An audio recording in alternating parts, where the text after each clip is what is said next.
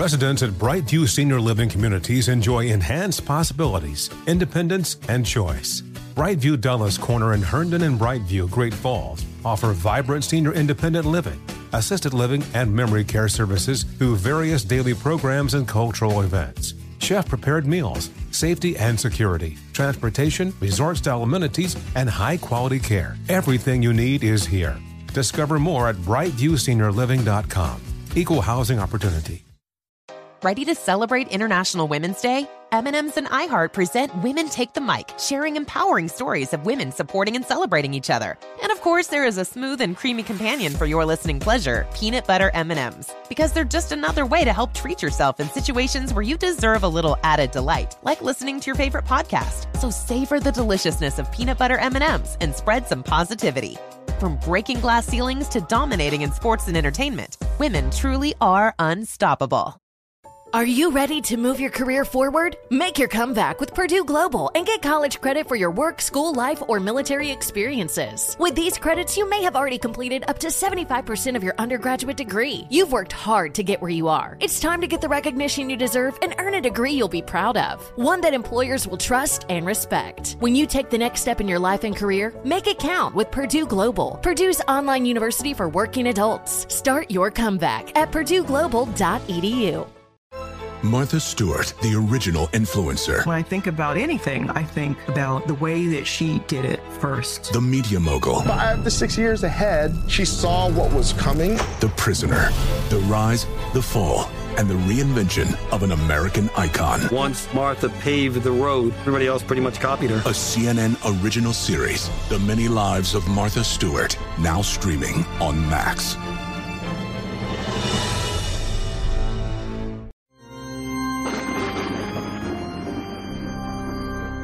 Sideways. I don't understand. You never know.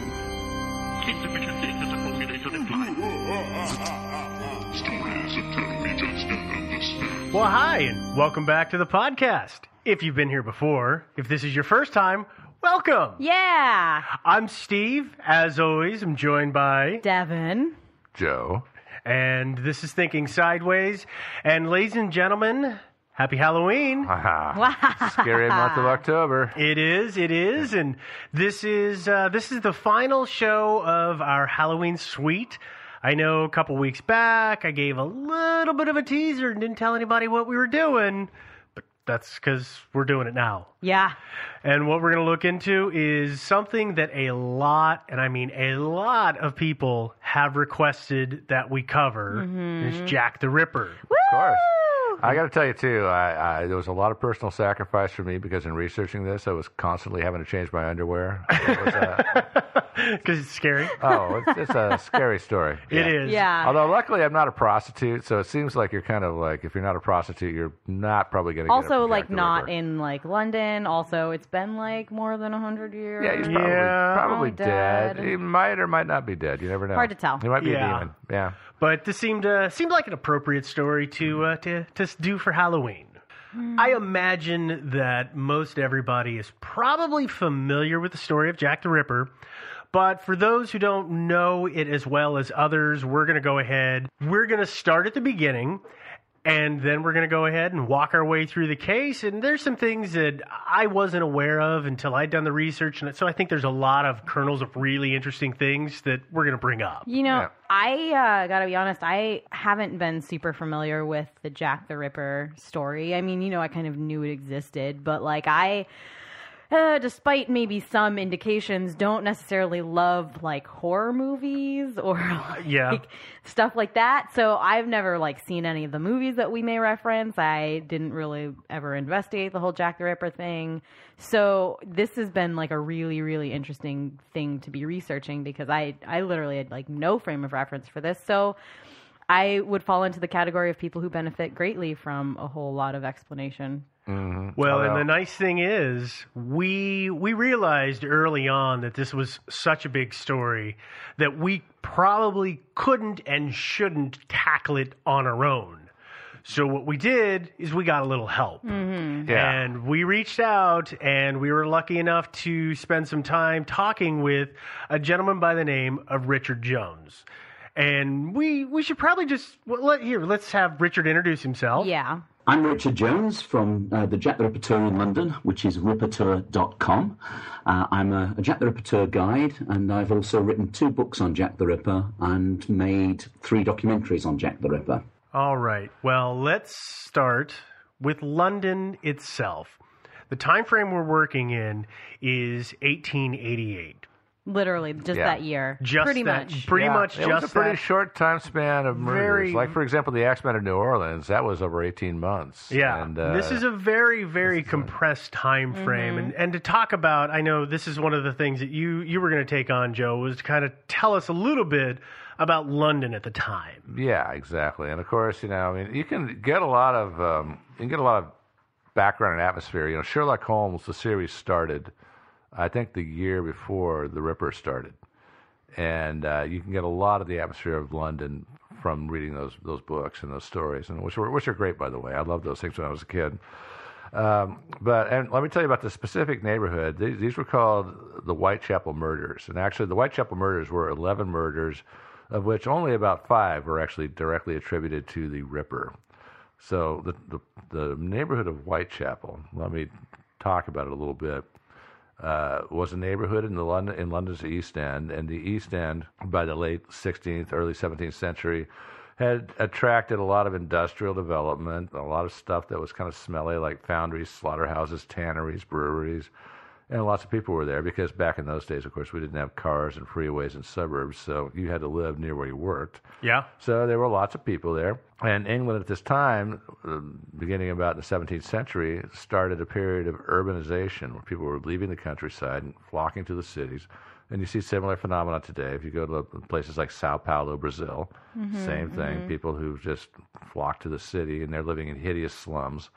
So that same thing happened back in England at that time. This lasted till the mid-19th century. And since things like foundries, breweries, and tanneries and slaughterhouses tend to smell really bad, that kept rents down. So if you're poor and fresh in from the countryside, you're going to gravitate towards the East End. And, of course, that increased the poverty and overcrowding that already existed there even more. In the Victorian era, from about 1840 onwards, it was made even worse by immigration, mostly from Ireland and Eastern Europe. Yep. And so these slums were getting extremely crowded and packed. And by the way, I read a book about conditions in Britain at this time. It's called Capitalism and the Historians by Friedrich Hayek. Very good book.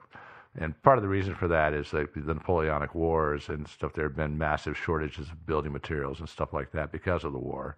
And so substandard housing was kind of the norm, and windowless, crowded rooms were very much the norm. Anyway, prostitution was endemic in this area. In 1888, the Metropolitan Police estimated that there were 62 brothels and roughly 1,200 prostitutes in Whitechapel alone. Gosh. Which is a very small area. Yeah, it's not that big of a neighborhood. Yeah, and that's only part of the East End. Also, Jack London. You guys have heard of Jack London, Call of the Wild and all that stuff. Yeah, he decided to go undercover in 1902. And, of course, this was 14 years after the murders. But still, I don't think things had changed probably all that much at that time. So he went undercover in the East End and put on old ragged clothes and lived among the poor for 3 or 4 months, apparently. And he actually slept in the streets and stuff like that. I mean, he had an out. I mean, he had money, so he could actually leave and go get a nice hotel room and take a shower or something like that occasionally. Once in a while. Yeah, but he spent time in there, and he took up and talked with a lot of people. And I've been reading his book about it. He wrote a book about it called The People of the Abyss, which I'm not actually through with yet, unfortunately. I think it's interesting. Joe did all his research by reading books. Yeah. Just throw that out there. Yeah. Yeah, The People of the Abyss. But anyway, I recommend it. Like I said, I haven't finished it yet, but it's good reading so far. But here's how he describes his first foray in there. It's funny. We read the book. He got to London, and he's in the better part of London. He's saying, "Oh, I want to go to the East End," and everybody's going, "Why the hell would you want to go there?" and he really seriously, he gets this cabbie, this guy with a handsome, horse-drawn cab or thing, and he says, "I want to go to the East End," and this guy's saying, "Oh. Where do you want to go there?" He says, "I just want to go there." He says, "Why?" and finally he talks to this guy and says, basically, I want to go to the East End, and I want to go find a secondhand store where I can buy some ratty old clothes. And so they trot along until they find one of those. And here's his description of his first foray into the East End. Nowhere in the streets of London may one escape the sight of abject poverty, while 5 minutes' walk from almost any point will bring one to a slum. But the region my hansom was now penetrating was one unending slum. The streets were filled with a new and different race of people, short of stature and of wretched or beer-sodden appearance. Here and there lurched a drunken man or woman, and the air was obscene with sounds of jangling and squabbling.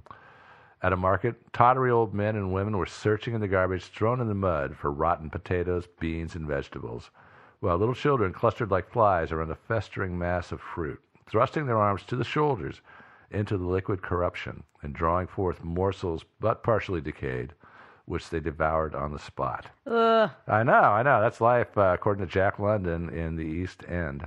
So in other words, Whitechapel was an armpit. And I looked at it just today. I went out on Google Street View and I cruised around. Do you ever cruise around the streets on you Google sure Street do. View? I know. I've actually been there. And it's not as bad as it used to be. It's not a bad place. It's very busy and it's very tight quarters compared to what we're used to here in the States. Yeah. But it's not a slummy joint at all. It's but a little rough around the edges. Yep, There's a lot of graffiti and some rundown buildings, but no, it's not hell on earth by any means. It's like it's come up a lot in the world since then. And Richard has some really good points about the area at the time as well. And since he actually lives in London, he probably has a lot more knowledge of it than I do. Yeah, so let's go ahead and hear his description. Whitechapel got a bad rap at the time.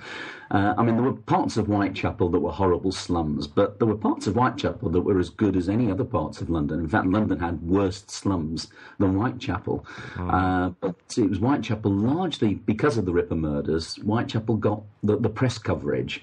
And so today, when we tend to think of slumland London, we tend to focus on that area. But there were parts of Marylebone, parts of Notting Hill, even parts of the City of London not too long before the Ripper murders of 1888, which were just as bad and in some cases even worse. But as I say, because of the press coverage, the history's focus tends to be now on Whitechapel and the East End of London as a whole. You got the agricultural revolution had thrown people off the lands. I mean, this happened, but then you've got unemployment in the farmlands of Essex and everywhere. You'd had the Irish potato famines, so you'd got the people coming over with the potato famine. Then say you'd pogroms, the Jewish East End, and really the whole. I mean, London was it was the wealthiest capital city in the world, as the biggest port in the world as well. So it was a massive place. But right on the doorstep of the City of London, the wealthiest square mile on earth, you had these people living in abject poverty, horrific conditions, crammed into common lodging houses, and it didn't go unnoticed by a lot of people. Well, so you probably want to talk about the murders, huh? Well, yeah, we should probably get into the murders. It's not. I feel like the murders aren't even like the bulk of this story, right? Well, I mean, I think we need to talk about the victims. Right. Oh, yeah, of course. They're definitely important. Of course. And when you read about this story, you're going to hear about the canonical five, and those are the five main victims. And Joe kind of touched on that a little bit in the beginning. There's talk that there were other victims that could have been Ripper victims that aren't directly attributed to him. And we're actually going to start out with one of those victims first. Mm-hmm. Yeah, that's the thing about it. It's really hard to say because it's like, you're living in a slum and people tend to stab each other to death in the slums a lot. So yeah, it's like, bad things happen. Yeah, they do. So the first person that we're going to talk about, her name is Martha Tabram. I believe is how you pronounce her last name. Or Tabram. Tabram. There we go. Tabram. She was 39 years old, and like a lot of the women that we're going to talk about, she'd fallen on hard times. In 1875, her husband leaves her for her quote-unquote love of the drink. For 13 years, she's with another man. He evidently used to sell trinkets, and then eventually he leaves her, and she doesn't know what to do, so she kind of turns to prostitution as a way to get by. And I guess I'll just mention, it's going to start to sound a little repetitive when we start talking about the history of these. The story pretty much goes for all of these women. They had a husband who left them or died. They were with a man for a little while. That person left them. They had to turn to prostitution, but also they were drunks, but they had to turn to prostitution. And because of that, things maybe went a little downhill. Yeah, these are all, I think, really sad stories. You know, I mean, in researching a couple of these victims, it's like their lives really could have turned out a lot better. Unfortunately, alcohol was not a help. And I'm not crusading against alcohol. As you know, I love me my beer. But yeah, in this case, it didn't serve them well. I think another point to make is, I can't remember the exact phrase that was used, but not all of them were what you would say call a full-time prostitute. Mm-hmm. They would turn to it in times of desperation. Yeah. It wasn't as if they were out working the streets all the time. A lot of them did other little things to try to make money, but when money was short and you needed a couple extra shillings, you may as well. There was an answer. Yeah. And Martha here was kind of that way. She wasn't a full-time prostitute, but on the 6th of August, 1888, she was seen out and about with another prostitute whose nickname was Pearly Paul. They all had awesome prostitutes. They all had great nicknames. They really did. And these ladies, evidently, they were partying with a couple of soldiers, or maybe they were sailors. It's unclear. And around midnight, they parted ways, and Pearly went with one man one way, and Martha went with the other in the other direction. Martha took the gentleman that she was with, if she was with a gentleman, because again, we're not positive, into an alley of a location known as George Yard. And I think that this is probably a good place to stop real fast and explain it for anybody who hasn't been to London. It's not a grid. It's not square blocks. It is full of tiny little alleyways, and they cut in between, and they twist and they turn, so there's lots of dead ends and dark places for business to happen, if you know what I mean by wink, wink, business. Yeah. So that's what she was doing. She was going into one of these dark alleys. I was going to say, by the way, I've never driven in London. I've always been on foot there. I haven't been there that much, but it's like I would hate to drive in that town. Holy crap. Oh, it's insane. Yeah. Absolutely insane. But back to 1888. Yeah. Okay. Yeah. Less driving back then. Martha's body was officially found at 4:45 on the 7th of August, 4:45 in the morning, at the entry of one of the buildings in George Yard. Evidently, there was several buildings. Sounds like it was kind of a courtyard, but I'm not positive. Several people in the night had come home and gone up through the entry and upstairs, and then had come back down. None of them saw her body. It wasn't until a man by the name of John Reeves was leaving in the morning, and he came down the stairs, and he realized that there was a body laying in the entry, and it was in a puddle of blood. And this was what time? This was 4:45 in the morning. There are reports of people coming in at 2 o'clock in the morning.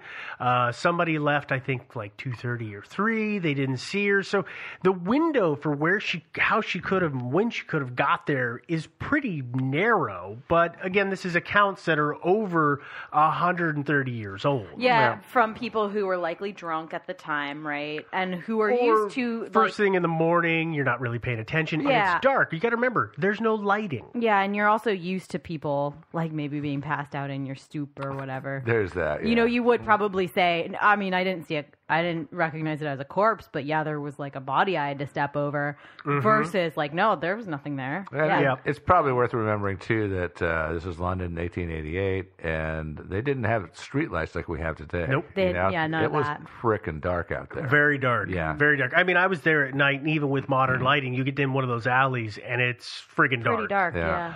The medical examiner showed up at 5:30 in the morning and had placed the time of death at somewhere between 2:30 to 2:45 in the morning. Now, this is at modern forensics. It wasn't as if they were, using a thermometer to check the body temperature or had an accurate judge of lividity, things like that. This is kind of guesswork. Yeah, it was CSI London was kind of crude at that time. It was very crude. Well, the way she was killed was extremely savage. She was stabbed 39 times. Holy mackerel. Let's see. There was 5 wounds in her left lung, 2 in her right, 1 wound in her heart, 5 wounds in her liver, 2 in her spleen, and 6 in her stomach. They weren't able to identify which was like the first. Right? No, they couldn't tell which was first.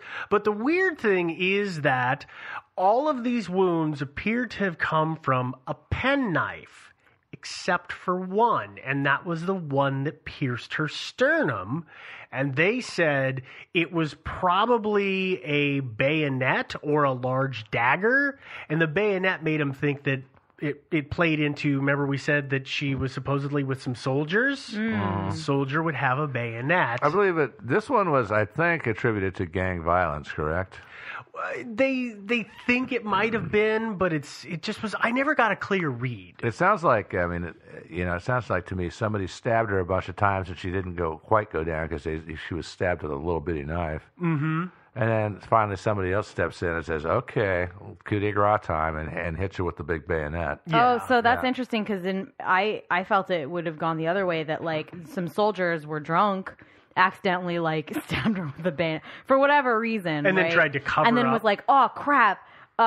This seems like something that could happen in the West, in Whitechapel. It's like, here's a penknife. I'll just stab her a bunch of times. We're in the East End. So I got to okay. cover it up. Sort of. That's where my mind goes with that. So it's interesting that we're opposite on that. I'm thinking it's that somebody decided, hey, this is not working out. Let's go for the big guns here. Yeah. Well, but how old was she? She was 39. 39 stabs. No, that is not necessarily insignificant. Well, no, that's true. But they also don't. This is one of the reasons that she's considered an outlier, and they don't think that she is one of the Ripper victims. Is the MO is not the same? Though the MO evolved. Yeah, it's very different. One of the things that happened in every Ripper killing was the throat was cut. Yeah, and hers was not. And they stabbed her. They didn't rip her open the way the Correct. Ripper did. She was just stabbed to death. She wasn't cut open. But we're going to get into that. I guess there's one final I'm right. Okay. It's that it wasn't an abandoned area. There were a bunch of people sleeping around. If you were going to stab a lady 39 times or whatever with a penknife, she's going to scream and make noise. Versus if you're going to run her through with a bayonet and she dies and then try and cover it up, that's going to be pretty quiet. Compared. That's true. Comparatively. I'm not going to say it's going to be silent. I want to say, though, that I swear somewhere in the reading I heard someone reported they thought they heard a scream. There's so many of that, though. I know. There's a lot of that. I know. Witness statements are really bad, especially when it's 2 a.m. Well, it's not only it's 2 a.m, but it's in a really horrible neighborhood. There's drunks and a bunch of crazy people wandering around all the time. You think you kind of tune it out. I mean, one of the victims that I'm going to talk about in a little bit here, people were like, well, I don't know. I heard some screams in the distance, kind of, but that's pretty normal. That's pretty par for the course. Yeah. I didn't think anything of it. Yeah. I think that's just kind of speaks of the time. Mm-hmm. Yeah. Well, let's move on to the first of the canonical 5. Okay, and that would be Mary Ann Nichols, the first of the canonical 5. Yeah. Mary Ann Nichols, a.k.a. Polly Nichols, was killed 5 days past her 43rd birthday. And that was August 31st, I believe, 1888. Mary, a little bit of background here, had been married. She'd had 5 children, but unfortunately fallen under the influence of demon rum. And because of her alcoholism, although there's conflicting accounts as to why the marriage broke up. There's always extenuating circumstances. Yeah. There's always the drink and yeah. So there were all kinds of different theories, but anyway, it broke up about 1880, 81, something like that. Probably because of her alcoholism, but again, this is in dispute. So she spent most of her remaining years between then and 1888 when she died in workhouses and boarding houses. Workhouses, you probably want to know what those are, right? I was just going to ask. Yeah, exactly. Look at that, workhouses and boarding houses. What are those, Joe? Yeah, exactly. Well, boarding houses obviously are places where you just go rent a room or rent a bed for the night or by the week or whatever. And then workhouses are places where if you're poor and sort of derelict, then you're sort of grabbed and stuffed into the workhouse and kind of forced to work, but at the same time you have a place to live. It's kind of like the poor farm here in America. Yeah, you work for board. Yeah. And one of the things that's really crazy is, gosh, in the boarding houses, I can't remember what they call it, but it wasn't always rooms that people would rent. I mean, this is just an example. They would often just rent a bed. Well, they actually had what equated to rows of coffins that you would lay in, and that was your itty-bitty place to sleep. And then if you didn't have enough money for that, I don't remember what it was, a couple of pennies is the phrase I'm going to use, but whatever the currency was at the time, the smallest amount, it was a couple. They had posts in these places. And they would tie a rope, 2 ropes, one at about shoulder level and one about butt height. And for a couple of pennies, you could lean against that with a bunch of other people and sleep on your feet. This is how crazy the boarding houses were, just to get a place so that you were out of the weather. Rough times. I'm really glad I'm not living there right now. Me too. Yeah. So she scratched a living mostly from just handouts, charity, prostitution, and she was, of course, an alcoholic, and the money she made, she mostly spent on alcohol. At the time of her death, she was living in a boarding house in Spitalfields, which is a neighborhood just north of Whitechapel. So, on to the murder. At 1:30 a.m. on August 31st, 1888, she was booted out of her boarding house because she didn't have money to pay for her bed. So apparently this was a pay-as-you-go kind of basis here. Usually, yeah. That one, yeah. Yeah. So she left saying she was going to earn some money on the streets and be back. The last sighting of her was at 2:30 a.m. at the corner of Osborne Street and Whitechapel Road. And I'm sure you all are familiar with that. So, right, yeah, yeah, exactly. Yeah. Right. Actually, there's a lot of maps out there that really show this quite well. Oh, yeah. So people can definitely look that up. Yeah. It's good to help follow along. Yeah, it is. sure. It's great. Using Google Maps, I was able to look at that and able to chart out her course. So she was on Whitechapel Road. Whitechapel Road, of course, was a fairly busy thoroughfare, and actually not as slummy as the rest of Whitechapel. Apparently, at that time, it was in reasonably good repair. As soon as you got off of it, things sort of went downhill, but it was okay.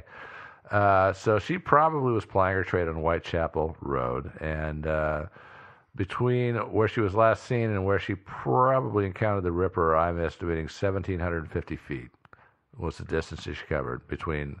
And the time she was murdered, we'll find later, was about 3 a.m. or a little bit after. So covering 1,750 feet in half an hour is not unreasonable. No, not at all. No, yeah.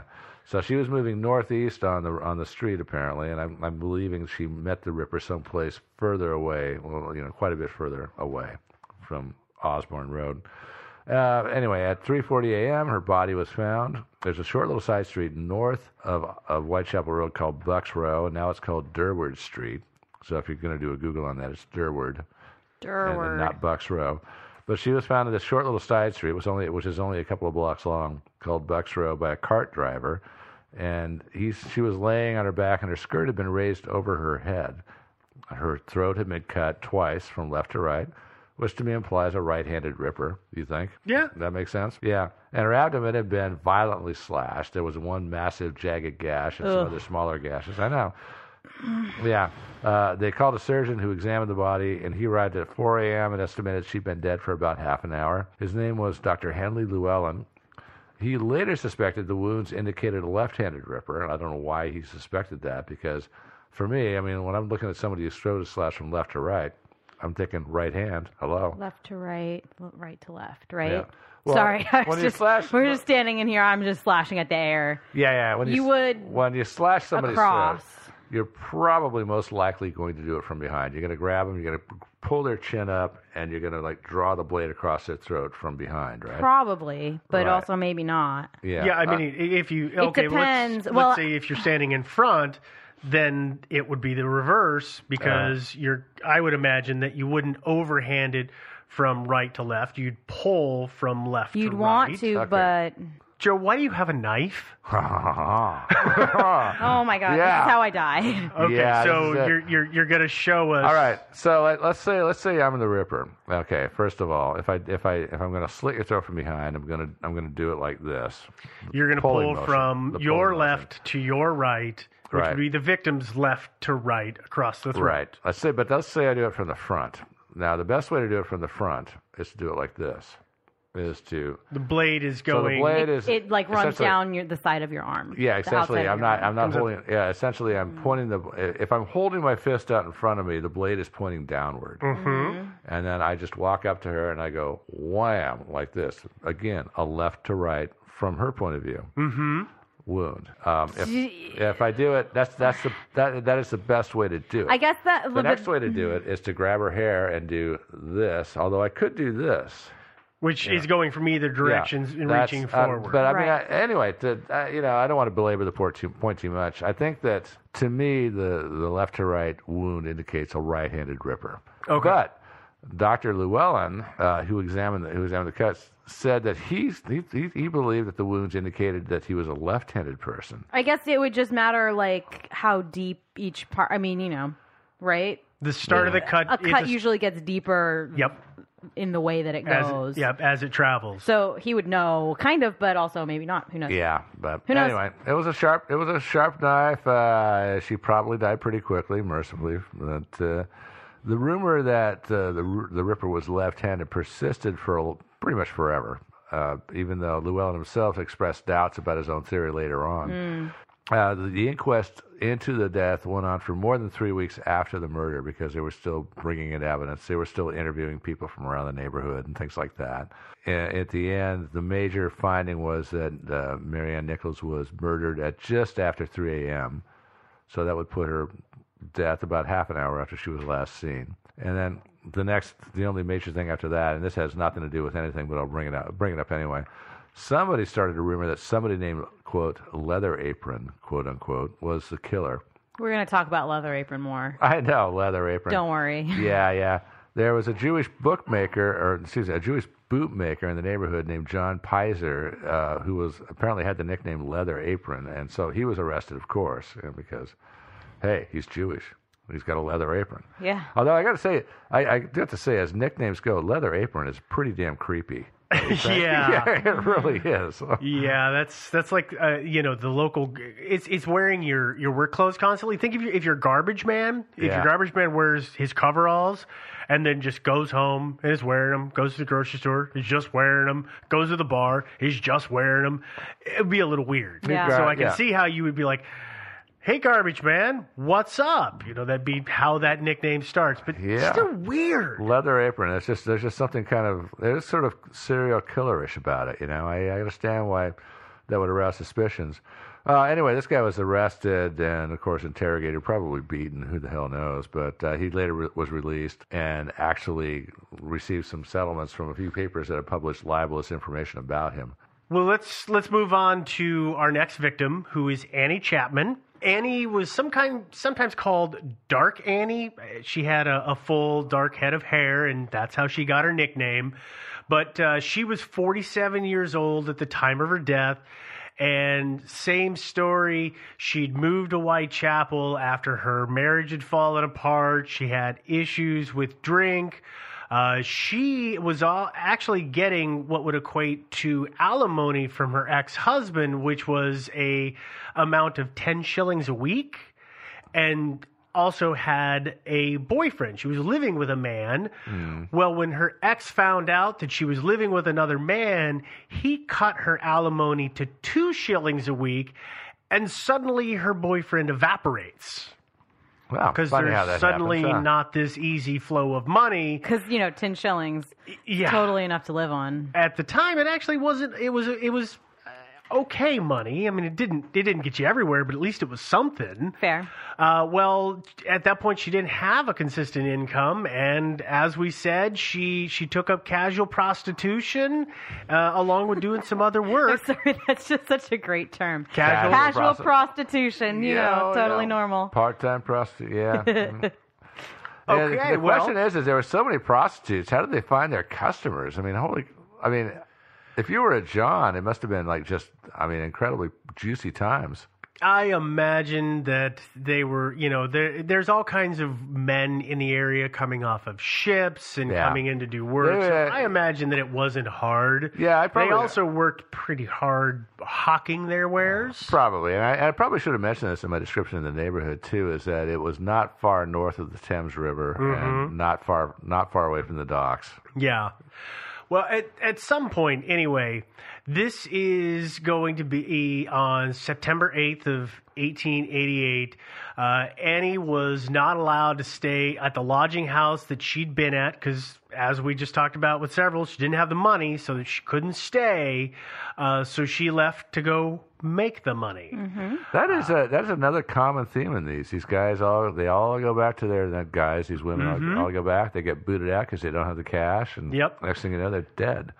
Not all of them, but so far. Most of them. Most of them are. At some point between after 5:15 to 5:30 in the morning, there's a carpenter who lived at number 27 Hanbury Street. Mm-hmm. And he went into the backyard of his premises, and as he goes towards the door, he said he heard a woman say no. And he wasn't sure where it come from, but he thought it was on the other side of the fence of the yard. Then he went back in. He came out a couple minutes later. He heard something hit the fence that divided number 27, where he lived, and number 29, which is the next house over. What was his name? It was Albert Kadosh. Okay. I hope I'm pronouncing it right. Sorry, Albert, if I'm not. But I'm sure he cares. Yeah, he said it seemed as if something touched the fence suddenly. He didn't, however, go look and see what it was. Instead, he went back into the house and he left for work.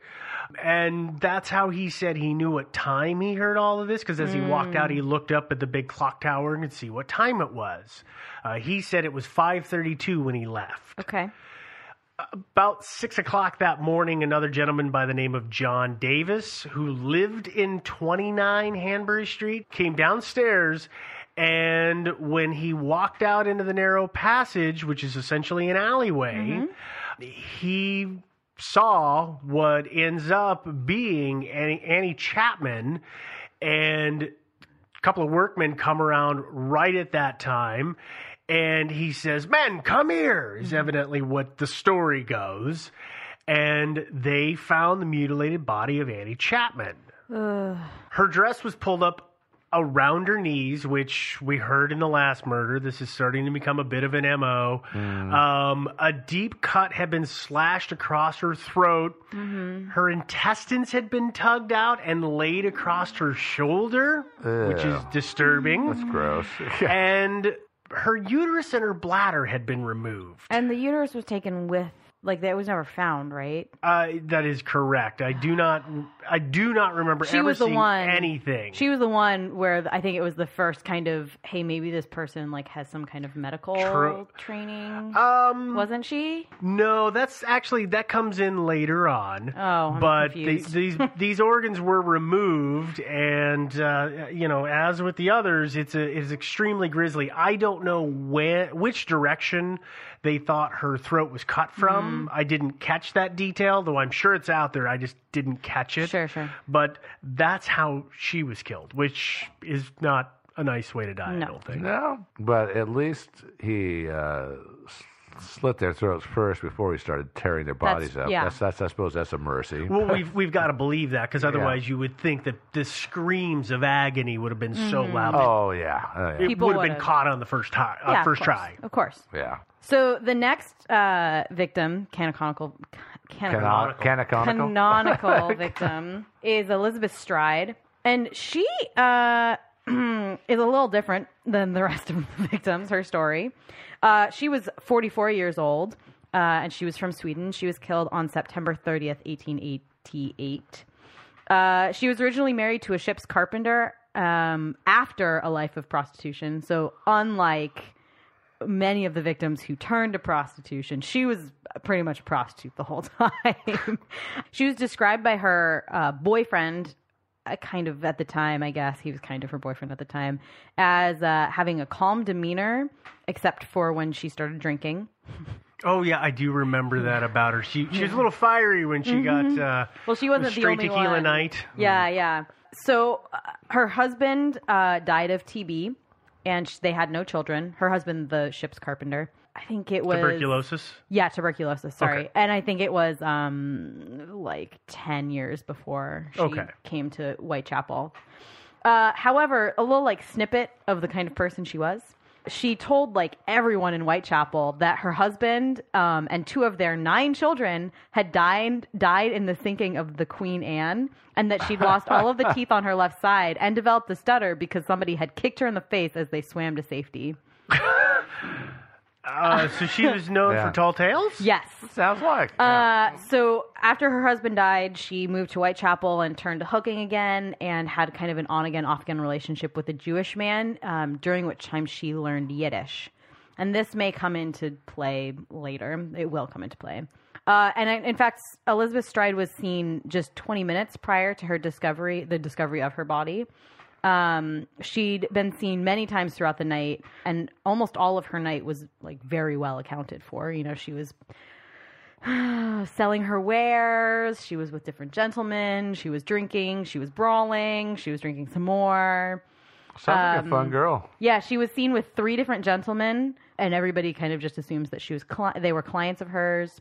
She was last seen rejecting the advances of a man just outside of a Jewish social club. And there was a concert that was happening in the club, but nobody said they heard anything happen. So there were a lot of people around when she died, but nobody heard anything. Maybe because there was a concert happening. Probably the concert thing going on. But also maybe not. It's hard to tell.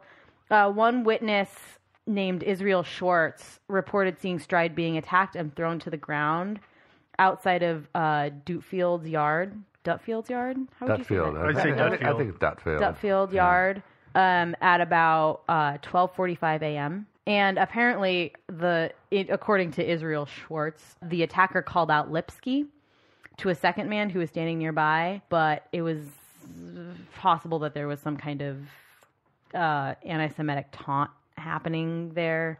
Because apparently there was a prisoner that was really famous at the time who was an anti-Semitic who was named Israel Lipsky. The coroner at the time, Blackwell, thought that Stride might have been pulled backwards onto the ground by her neckerchief before her throat was cut. When they found her, her neckerchief was cut in half along with her throat. Another coroner later concurred that Stride was likely to have been on the ground when she was killed by a swift slash from left to right across her neck. And then there was bruising on her chest that suggested that she was pinned to the ground during her attack. Mm-hmm. So that, I don't want to go, I mean, I feel like we don't have to go into a lot of the grisly details about a lot of these. No. You can kind of assume from where the trajectory has been going, that's where we're headed. Yeah, the one thing about the Ripper is that his attacks grew more horrific as time went by. Yeah. Every one of them, they got more savage. Mm-hmm. And we're going to talk about that in just a minute. They started off pretty bad already. And Elizabeth Stride is one of the 2 of the double night. Right, and she only had her throat cut. She wasn't fully butchered as the others were. Yeah. Which led some people to suggest that perhaps, because it was so busy around there, that he was interrupted in mid-course. Correct, and that's what leads us to victim number 4, which would be Catherine Kate Eddowes. Mm-hmm. Again, a little background on Kate. She's 46 years old, and same story, fallen on hard times, has Alcoholic. issues with drinking. On Saturday, the 23rd of September, she was picked up at 8:30 at night by the local police constable because she was passed out in the road. They hauled her in. They say she sobered up enough that they let her go around 1 o'clock in the morning. If I remember the story, they knew she had sobered up because they knew her, and she was sitting in her cell kind of singing, and everybody could hear her. And, okay, well, I guess, Kate, you're okay. Let's get you out of here. The weird thing is that she didn't head in the direction of her lodging house. She kind of went in the opposite direction. There was a police constable walking his route, which took him through an area known as Mitre Square. And he found the body of Kate at 1:45 in the morning. His route took him through Mitre Square 15 minutes earlier, though. So at 1:30 he came through, and there was nothing there. He came through at 1:45, and he finds the body. Well, that suggests that perhaps the murder occurred between 1:30 and 1:45. his powers of deduction. He's a regular Sherlock, man. Oh, totally, it really man. is. Well, here's what they find, and this is pretty grisly, but her neck had been slit, her thighs were naked because, of course, her dress had been pulled up. Her abdomen was exposed. Her intestines had been pulled out and placed over the right shoulder. There was matter smeared on her cheek.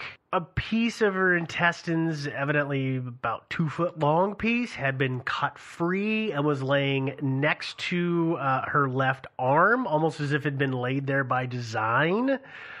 Her right ear had been cut. There's a bunch of clotted blood on her. I mean, basically, she has been butchered. And this one is so interesting. Yeah. Because, so fun. Well, I mean, I think that actually Richard talked a little bit about this too, in terms of that, we just said there was like 15 minutes for this to happen. Like, truly, everything that Steve just said happened in 15 minutes. Yeah, but and she was still warm. Her body was still warm, which tells you it was minutes ago. Yeah, but when you think about it, it wouldn't take that much time. I mean, you slit her throat, throw her on the ground, basically stab her, rip her open, reach in, rip out some organs, lay them on the ground. It wouldn't take any time at all, really. It would be. Well, theoretically, I mean, it could have been quick and clean. It could have been quick and messy. It could have been any of that. It's hard to say. I think there's some details that aren't nearly as gory that are probably pertinent that we can share. And Richard helped kind of walk us through that. And let's hear what he said about that. Yeah. What happened was Elizabeth Stride's body was found at 1 o'clock in the morning, and she was found in Dutfield Yards off Berners Street. She was found by a man named Louis Diemschutz, who'd come back to the yard from, he'd been hawking cheap jewellery, but he was the steward of a Polish and Jewish working men's club, or socialist club, that was in Dutfield Yard. And as he came into the yard, his pony shied and pulled aside. And he looked into the dark and he saw something lying on the ground. So his first thought was it was just something lying there. So he reached over to lift it with his whip, and he couldn't. So he jumped down and struck a match, and it was a woman. Now, his next action is no one's really ever explained it. He presumed it was his wife and she was drunk. So he went into the club to investigate, to check on his wife. And he found his wife in the kitchen. And that's when he went to the other members. And he said, there's a woman downstairs and she's drunk or she's dead. I'm not certain which. So they went down and they found that her throat had been cut. And it was, in fact, a murder victim. But the rest of her body hadn't been mutilated, which was the modus operandi of the Ripper killings. So this led the police to surmise that the Ripper had been interrupted, that when he'd come into the yard, he'd actually interrupted the Ripper, and the Ripper had jumped back, and it was that sudden movement that startled the pony, which caused it to shy. And then whilst Diemschutz was in the yard, in fact, it dawned on him later that day that the Ripper was probably hiding alongside him in the dark yard. So had he acted differently at that point, the chances are the Ripper would have been taken. But he presumed it was his wife and went into the club, which gave the Ripper those vital minutes or even seconds to get out of the yard. And he headed for the City of London, which is where he met Catherine Eddowes. Now, her body was found 45 minutes later in Mitre Square, which is no great distance away from Berners Street. You can walk it in less than 10 minutes. So her body was found there. It was just, as I say, 2 murders, and that became known as the night of the double murder. But there is a belief or a theory that Elizabeth Stride wasn't a Ripper victim, because she was actually seen being attacked by a man called Israel Schwartz 15 minutes before her body was discovered. So some people think that she was actually a coincidence, not a victim. And bizarrely, some historians even refer to her as Lucky Liz Stride, because she only had a throat cut. The rest of the body wasn't mutilated. Oh. That's so not so lucky in my I was going to say, what's lucky about that? Exactly. Like that guy's lucky he didn't get his throat slit, too. This is it. That's the night probably he came closest to being caught. But as I say, Diemschutz didn't as I say, he left the scene, and that gave the Ripper the time he needed. Next up is the last of the Canonical. Canonical 5. We'll just cut that. So Mary Kelly, she was found, murdered, November 9th, 1888. And she was like only 25 years old, which is, if you've been following along, quite young for this kind of spate of murders. And there's no really good information about her life prior to like 1887. Mostly it's just like conjecture or like what she told people. She was probably married at 16 to a coal miner who died like 3 or 4 years later in a mine explosion. She was probably from Ireland. But beyond that, the facts are pretty few and far between. After her husband's death, she took to prostitution. Apparently, she was really, really attractive, but it's a little bit of a mystery as to like what she actually looked like. She had a couple different nicknames. One was Dark Mary, but they think that probably that had to do more with the type of personality she was when she was drunk than with her appearance. She probably had blonde or red, like light red hair. She was fair. They called her fair. Pale-skinned. Yeah. Every once in a while. She had a lot of nicknames. I don't even want to go there. She was described as a very quiet woman when sober, but noisy when drunk. Or when in drink, by the man that she was living with at the time of her death. But I'll note that's why I believe that she's Irish, because I am Irish too. Are you noisy when you're drunk? I am. To be fair, I'm noisy all the time. I'm not quiet when sober. We're gonna dive into this, and this one, as Joe was mentioning, they just keep getting worse and worse. So this one's rough. By most accounts, after a long night of multiple sightings with multiple men, Mary was probably seen with a man whose description is inadmissible to me because it was clearly false, but fine, entering her room in a boarding house. I say it was false because it was a man by the name of George Hutchinson, who we're going to talk about in a little bit. Yeah, I know. And who was friends with Mary. He met her at 2 a.m. She said, "Hey, I'm broke. Can you give me some money?" And he said, "No, I'm broke too." And then they like parted ways, but he, creepy, watched her leave and met with somebody who George said it was another man, and he said that she seemed to know him, but the man was dressed really well for the area.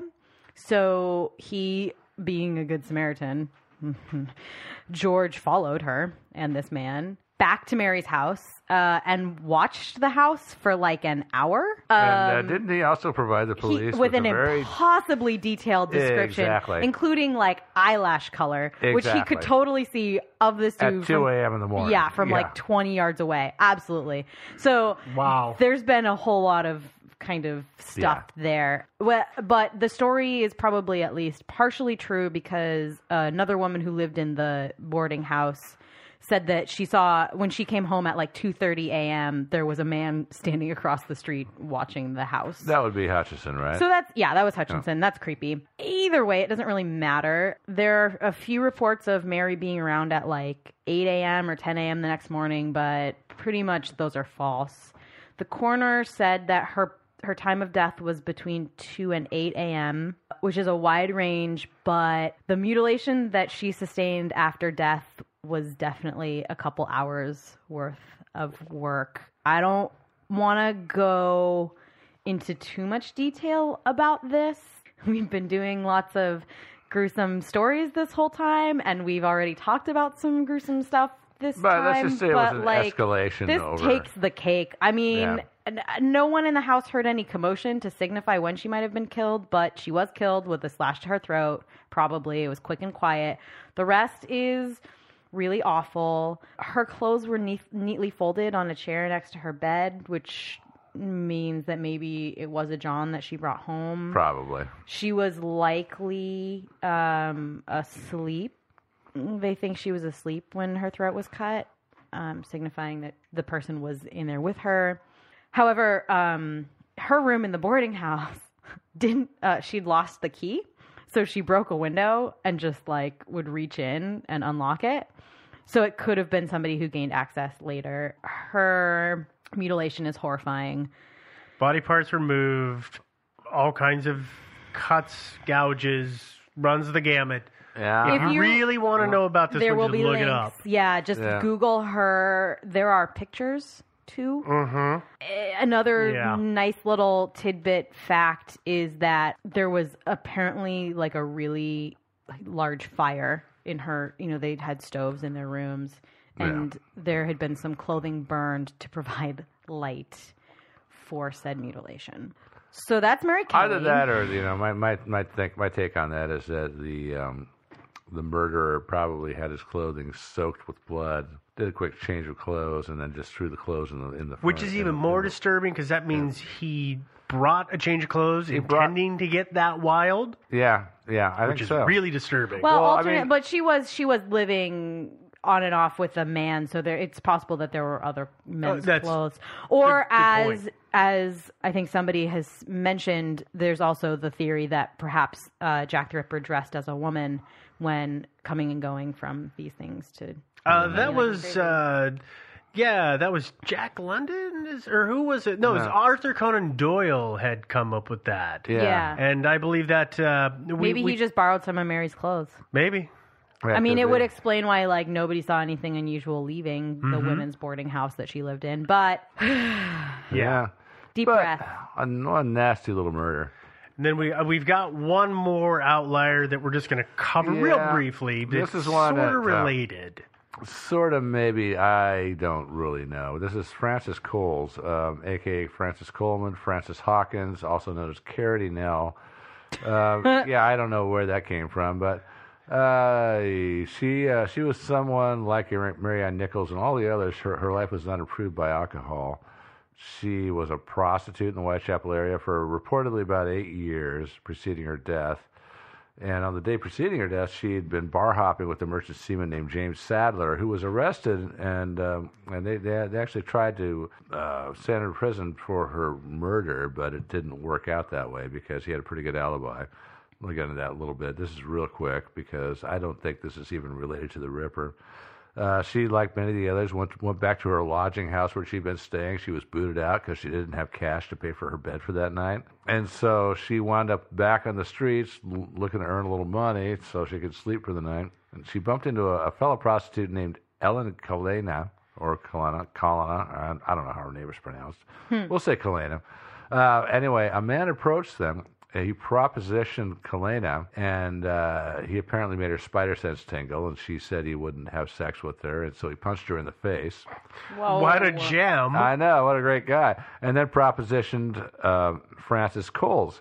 And Coles left with him. Well, that's not good judgment, do you think? I mean, yeah. Well, at 2:15 a.m., her body was discovered by a constable named Ernest Thompson. There was a railway arch, and her body was in there, and she was still alive. Her body had been, her throat had been slit from ear to ear. She was bleeding profusely, but he noticed that her one eye opened and closed, so she was still alive at that time. He blew his whistle for more help and all that stuff, and they went and got a doctor. But, of course, she died. Because she bled out. Yeah. But it doesn't look like she was really... she's part of the Whitechapel murders, but the murder was not really the same. I mean, it's just that one piece of her throat cut, throat was but slit, nothing else but she wasn't mutilated. Although, then again, it's possible because the constable reported that when he was approaching the crime scene, he heard retreating footsteps that sounded like a man's footsteps running away. Mm-hmm. And so it's possible that interrupted again. He interrupted the crime, and that maybe it was the Ripper. But here's why I don't think it was. Okay. James Sadler was released because witnesses had seen him. He was a merchant seaman. He was seen between 2 and 3 a.m. and was too drunk to commit the murder because he had been bar hopping with her the night before. The reason I don't think so is no mutilation, although, again, there's extenuating circumstances here. Also, she was killed with a blunt knife, and the medical examiner reported that. The Ripper used a sharp knife. Yeah. This was a blunt knife. So, okay, there you go. Well, that is 7 victims total that we've talked about. And I think, things that I hadn't thought about was about the lives of these women at the time and the things they go through. And I know it's sad. It's very sad, and they're kind of in this story. As Richard said, he said they're kind of the forgotten piece of the story of who they were, and he brings up some really good points. And so I want to share that with everybody. I think the other important thing is that I think the victims often become, for want of a better way of putting it, the forgotten victims in the case, because we just got the names of these women, but virtually all of them followed a similar pattern, and it was a really tragic pattern in that a lot of them I won't say they came from wealthy families, but they certainly came from, they weren't poverty-stricken women, but they'd all become alcoholics, and it was a sort of a downward spiral that then their marriages had broke down. They'd been sometimes ostracised from their families, and then they ended up in the East End of London, living transient existence in the common lodging houses. So they weren't prostitutes by choice; they were prostitutes by necessity. And I think that's the thing, that we've got tragic victims who often get overlooked, and I think that's the case. And also the fact that he was the world's first real media murderer. I mean, it's often said he's the world's first serial killer, which is not true, but he's certainly the first one where the press start to realise, this is capturing people's imaginations, and so the press start going to town on it. And what's interesting is that over that 10-week or so period, when the murders are really grabbing the attention and terrifying people and shocking people, the newspapers are coming out several times a day reporting on what's going on, the latest finds, and they're bringing all this salacious detail to their readers. And suddenly you've got, they almost go over the top. And when Mary Kelly gets murdered, it seems she's the last victim. It seems that the press realised they'd gone too far. And it's almost as though a light switch has been switched off. And it stops it. The salacious detail eases off, and then interest is lost. But for that 10 or so week period, we've got this opportunity. I can't think of any other period in history where you can look at a specific part of a major city in England, or anywhere really, but in a major city in England in this case, you can look at a tiny part of that area, and because of the newspaper reportage, get an insight, if you like. It's a window into the past, and just look at the daily lives of the people living through the horror of the Jack the Ripper murders. We've covered the victims. Now, something else that we need to talk about is the actual activities of the police. Yeah. They went for donuts, right? Exactly. No, they did not just go for donuts, Joe. Did donuts exist, by the way, in the 19th century?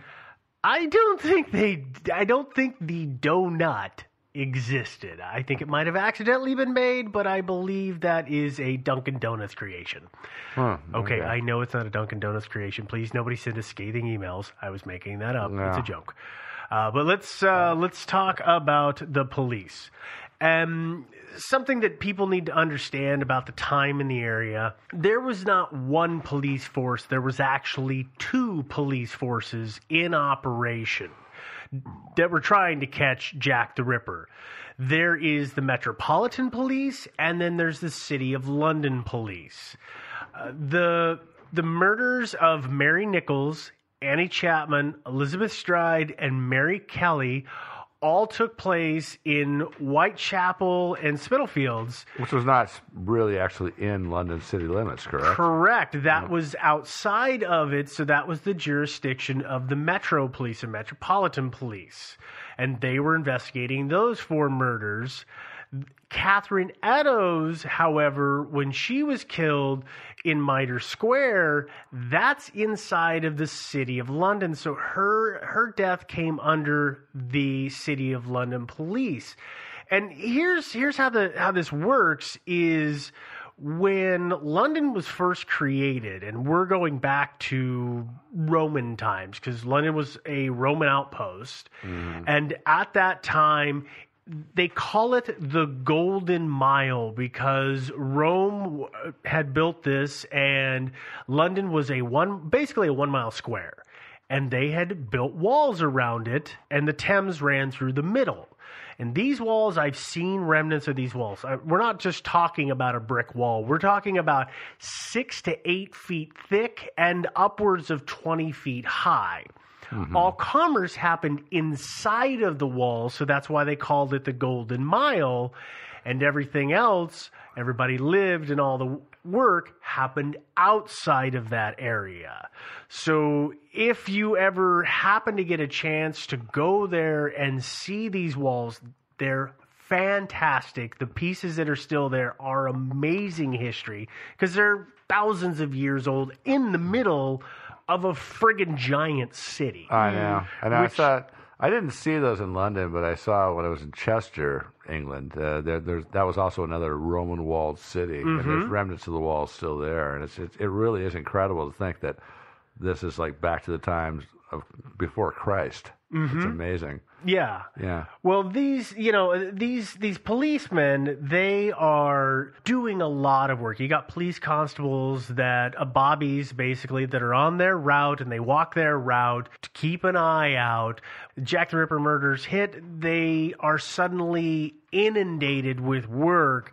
And this is back in the day, again, like we said, no cars. Everybody's on foot, or maybe you got a horse, and you got to track everything down. So it is tons and tons of work. And evidently there was a little bit of bad blood between the two police forces. So it wasn't like they really worked together. And there's a lot of things where guys, as I know one of us had said at some point, or maybe it comes up later, they name their suspects, but they're all naming different suspects. So people weren't really working together. So though I know they were trying to do good, it wasn't the most organized search and investigation that I've seen. That is like really typical. I mean, I've heard many stories and things like serial killer investigations here in America where the local police department gets really, really territorial with the feds, like the FBI comes in and stuff like that. There's a lot of bad blood. It's par for the course. Well, do you know who else was trying to do good? Sherlock Holmes. The Whitechapel Vigilance Committee. Oh, yeah, that's right. Those guys. Do you want to talk about them? Yeah. Yeah, they were trying real hard to do good. They were comprised of like 14 area businessmen, tradesmen, one actor, and they were formed out of, quote, a concern not for the women who were being killed and mutilated, but the impact the killings were having on the commerce in the area. That makes sense. On September 10th, 1888, which may have been a bit late, they elected their chairman, who was local businessman George Lusk, who becomes fairly important in a minute. I'll talk about this in just like a second here. They were interviewed by lots of local papers. They encouraged the police to issue a reward for information, and when the police were like, nah, they were like, all right, we'll do it. So they put a bunch of posters up trying to inform people, saying, any information that leads to the arrest of this person, we will give you a reward. Yes, it was not a whole lot. Yeah. And actually, after the death of Elizabeth Stride, the committee decided that they were unhappy with the level of protection that the police were offering. So they created their own citizen patrol force and employed 2 private detectives. But George Lusk, in October of 1888, was the recipient of one of the famous Ripper letters. In fact, it gets a little worse than that. It was a nice little bit. It's the nice little bit of Ripper lore. It's the From Hell letter. Yeah. Yeah. This is very popular. Yeah. So he returned home to find a small package in the mail. Upon opening it, he found half of a human kidney and a note that read, "From Hell, Mr. Lusk, Sir, S-O-R. I send you half the kidney I took from one woman, pervased it for you. The other piece I fried and ate. It was very nice. I may send you the bloody knife that took it out if only you wait a while longer. Signed, Catch Me When You Can, Monsieur Lusk. You should, if you want, you should go out and read it. There's so many misspellings in here. I can't even. It is. It's awesome. Well, I've seen a copy of the original too, and it's almost illegible. The writing is so bad. Yeah. Mr. Lusk, he was pretty sure it was a hoax, actually, and so he was like, yeah, we'll just throw it away. But he told a couple of his fellow committee members, and they said, well, actually, maybe we should take that to the police. And he said, all right, fine. So they took it to the police, and it kind of just fades into lore from that point. There's a lot about the letters. And I don't think that we're actually going to talk too much about the letters. I think that our interview with Richard shed some really good light on the letters. Yeah, the letters, I think, typically in situations like this, usually all kinds of cranks write letters in, so it's really hard or, journalists or whatever. Yeah, but this exactly. one particularly sticks out because it did have that half a human kidney, which follows quickly after another letter. And I didn't take notes on this. I just kind of vaguely read about it. So I'm doing this 100% from memory at this point. But there was another letter that wasn't released that was right before Lusk got it. This package with a letter that said that the Ripper or whoever sent the letter claimed they were going to send half a kidney to somebody. And then a couple days later, half a kidney showed up. So there's a little bit of evidence to suggest that perhaps there was some of them were legitimate, but there were, as Richard talked about, and actually we should probably just let him talk about it. Yeah. There's so many letters that it's hard to kind of suss out what's real and what's not. Yeah, and plus, also if you're planning on sending a crank letter with half a kidney in it to some person, then it's not that hard to plan that all out and send a letter saying that you're going to send half a kidney to somebody several days prior to that. I mean, it really, still doesn't prove anything to me. Now, the letters, well, first of all, one of the things we have to differentiate between is the Whitechapel murderer and Jack the Ripper. I often say Jack the Ripper was the man who never existed, because he didn't. He was the creation of a letter writer, and that was the famous Dear Boss letter. I keep on hearing the police have caught me, but they won't fix me just yet.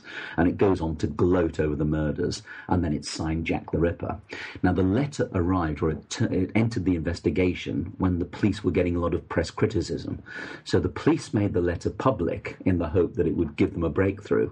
And very soon they realised they'd made a massive mistake, because once the letter went public, it gave the murderer a name, that name Jack the Ripper.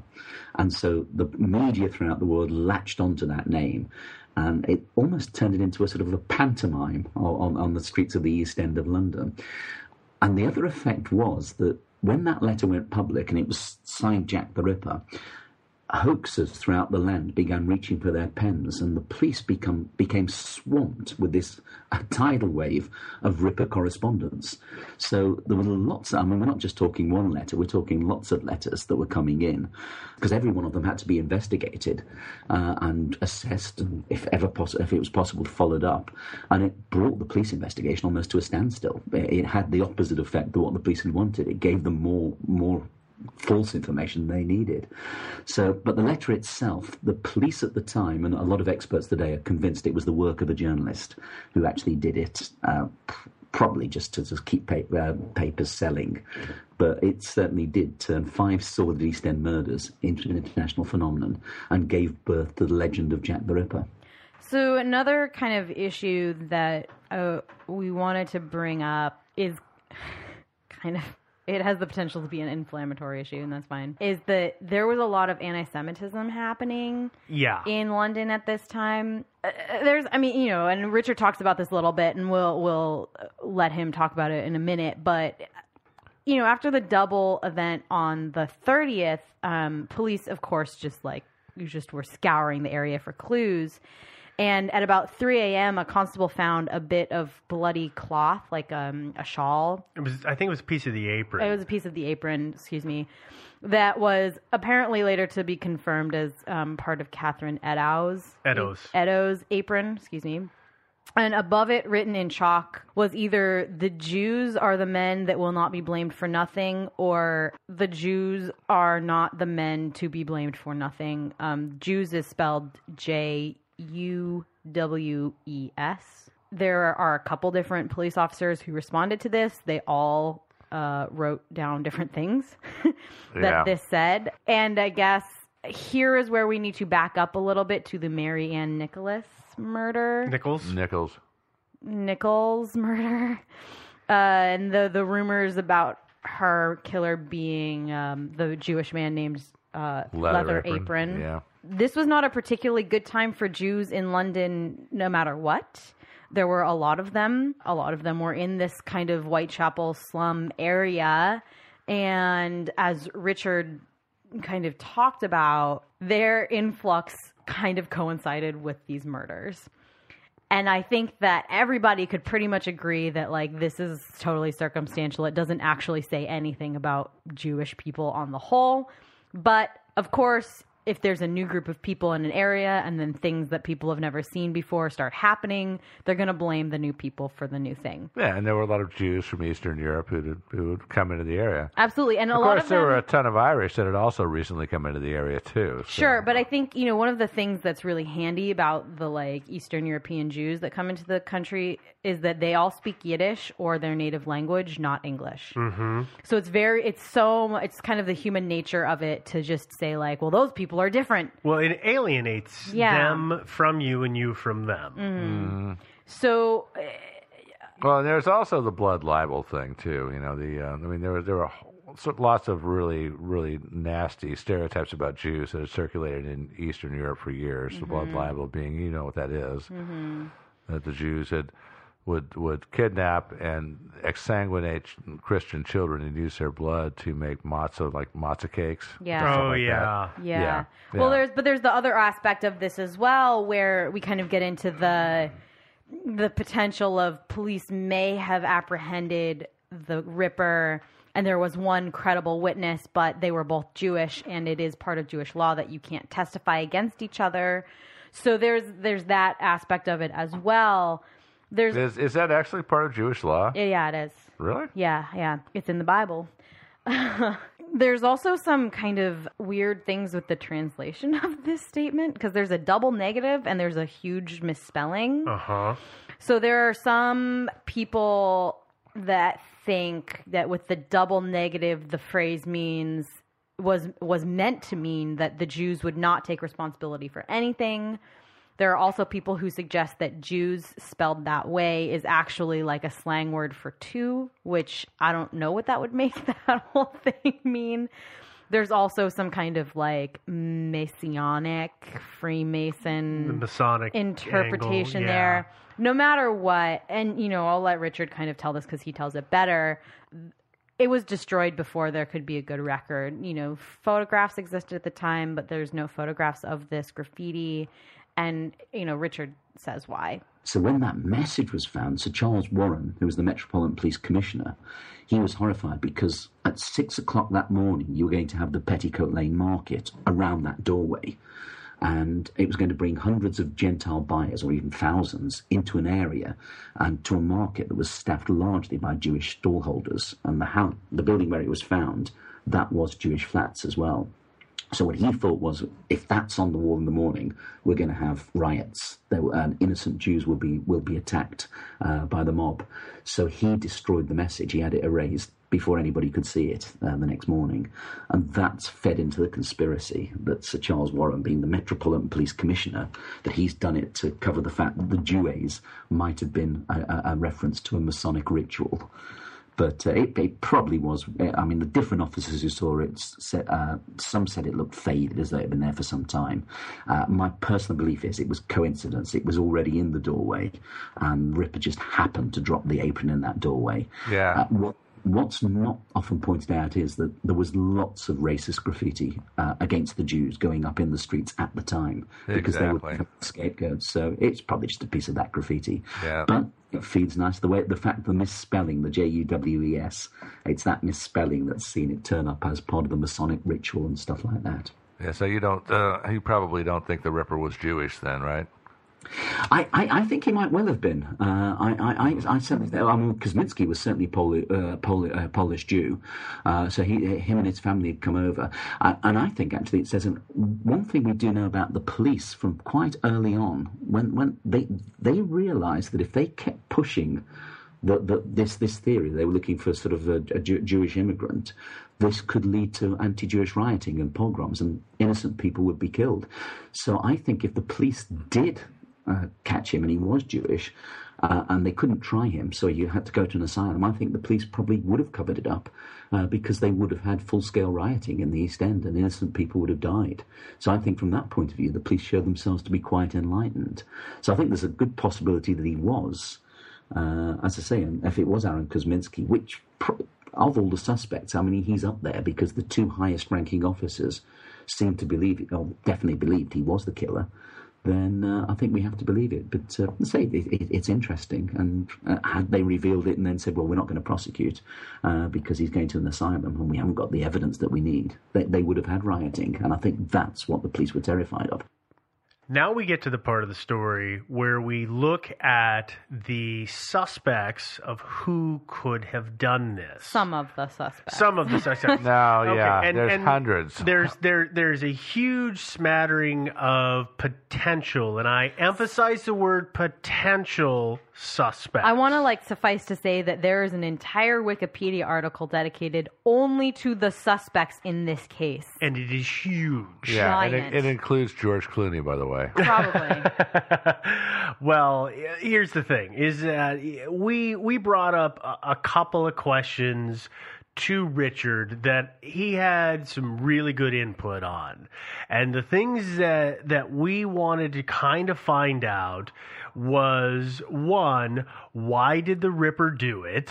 You know, what was his motivation? He was a psycho. And then the next was, of course, why are there so many suspects? And like I said, he had some really good things to say. To be honest, I don't think there was a motive. I think it was just purely for the pleasure of the kills. There's all sorts of theories. There's theories that he'd caught a disease off a prostitute, and it was his revenge. There's a theory that he wanted to rid the East End of prostitution. There's a wonderful theory that George Bernard Shaw first put forward, that he was a social reformer, and he did the murders to expose the horrible conditions in the area. Which is an intriguing one. What a progressive guy. This is it. He was just saying, yeah, well, no one's listening, so I'll do something that will make people sit up and take notice. And they most certainly did sit up and take notice. But really, I just think he was just probably some nobody living in the area. He had voices in his head, and every so often those voices got too much and he went out and murdered.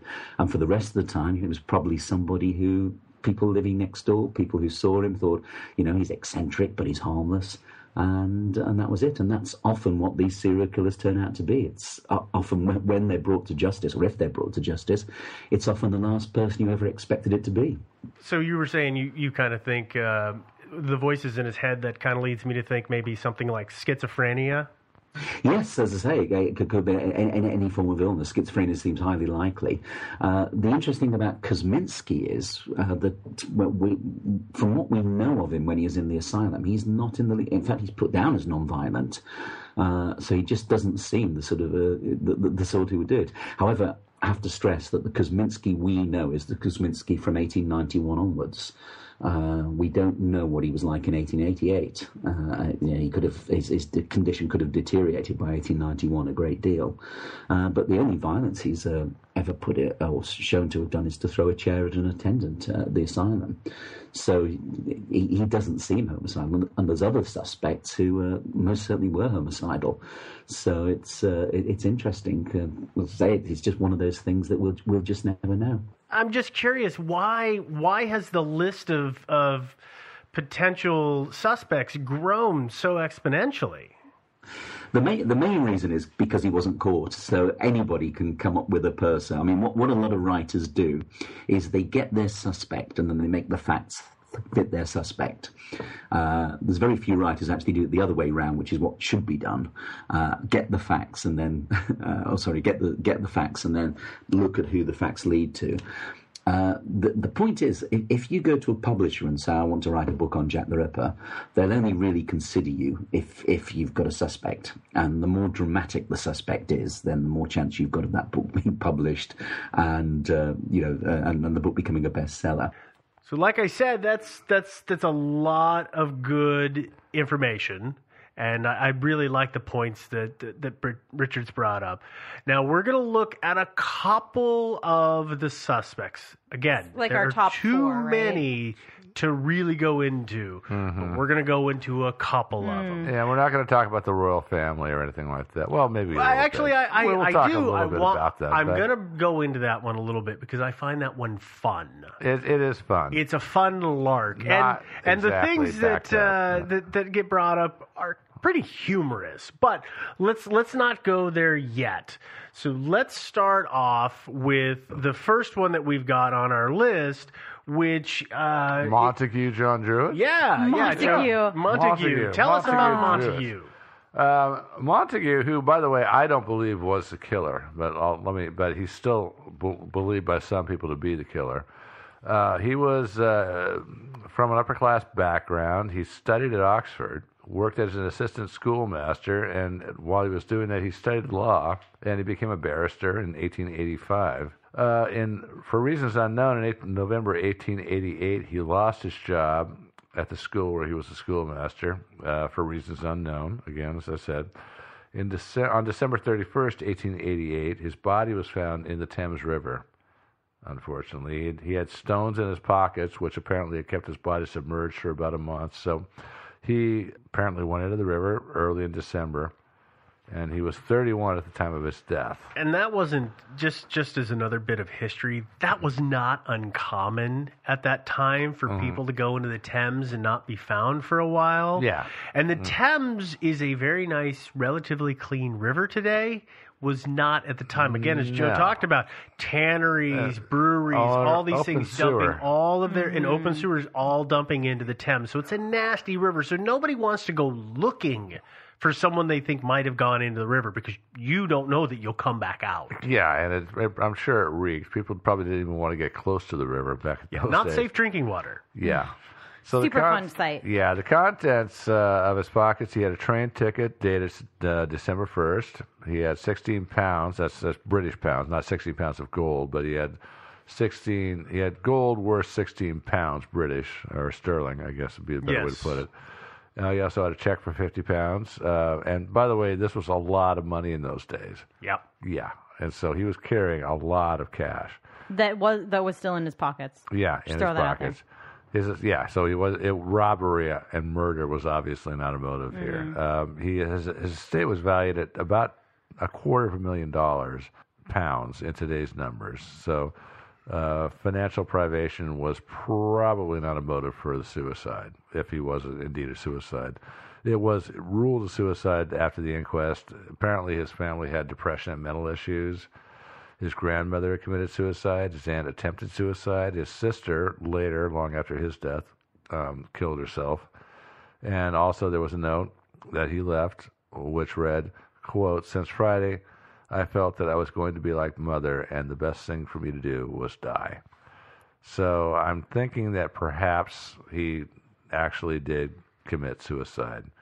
But his death coincided with the end of the Ripper murders, which is why sometime after the fact, this didn't happen right away, but eventually, years later, people started putting two and two together and saying, hey, golly, he killed himself right at the same time the murders ended. I don't believe that I just don't believe there's any credible evidence that he was actually the Ripper. What do you guys think?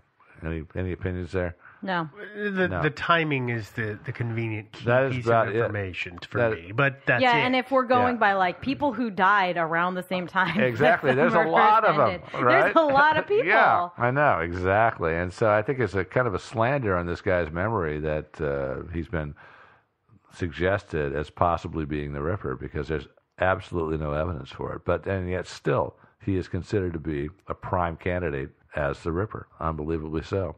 The next candidate that we've got is a gentleman by the name of Michael Ostrog. And he wasn't a suspect, again, kind of like Montague. He wasn't a suspect that came out right away. Instead, he came up several years later from a letter that was written that's been referred to or called now the McNaughton Memoranda. The memoranda says, Michael Ostrog, a mad Russian doctor and a convict and unquestionably a homicidal maniac. This man was said to have habitually been cruel to women and for a long time was known to have carried about with him surgical knives and other instruments. His antecedents were the very worst, and his whereabouts at the time of the Whitechapel murders could never be satisfactorily accounted for. What he might have been unstable, but nobody could ever pin the name on him. And again, as it was, he came up later on. But he was a petty criminal. So this is my issue with him being called a suspect. He was a petty criminal. He was never known to be a violent criminal. He was in and out of jail for petty theft, but never murder. And he was arrested for theft in July of 1887 and sentenced to 6 months of hard labor. So that's from September 1887 forward. Released on March 10th of 1888, so this is before the murders happened, and he was quote-unquote cured of his petty theft habit.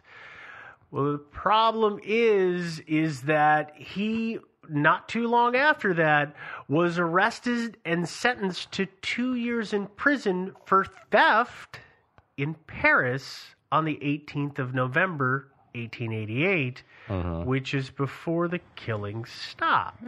Yeah. So that's why I have a problem with Ostrog being keyed in as one of the major suspects. Yeah, that would make sense. Well, okay, so much for your weak candidate. Let me give you another weak candidate here. George Chapman.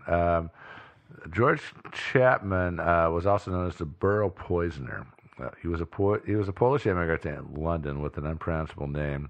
His last name was I'm not going to pronounce his entire full name, but his surname was Klosowski, or Klosowski, I think is a better. There's lots of consonants. Yeah, there's lots of consonants. Klosowski, I think, is the best way to pronounce it.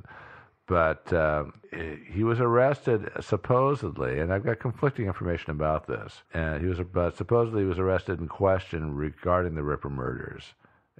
He had training in surgery in Warsaw and worked there as a doctor's assistant until about December 1886. And to the best of our knowledge, he arrived in London in 1888.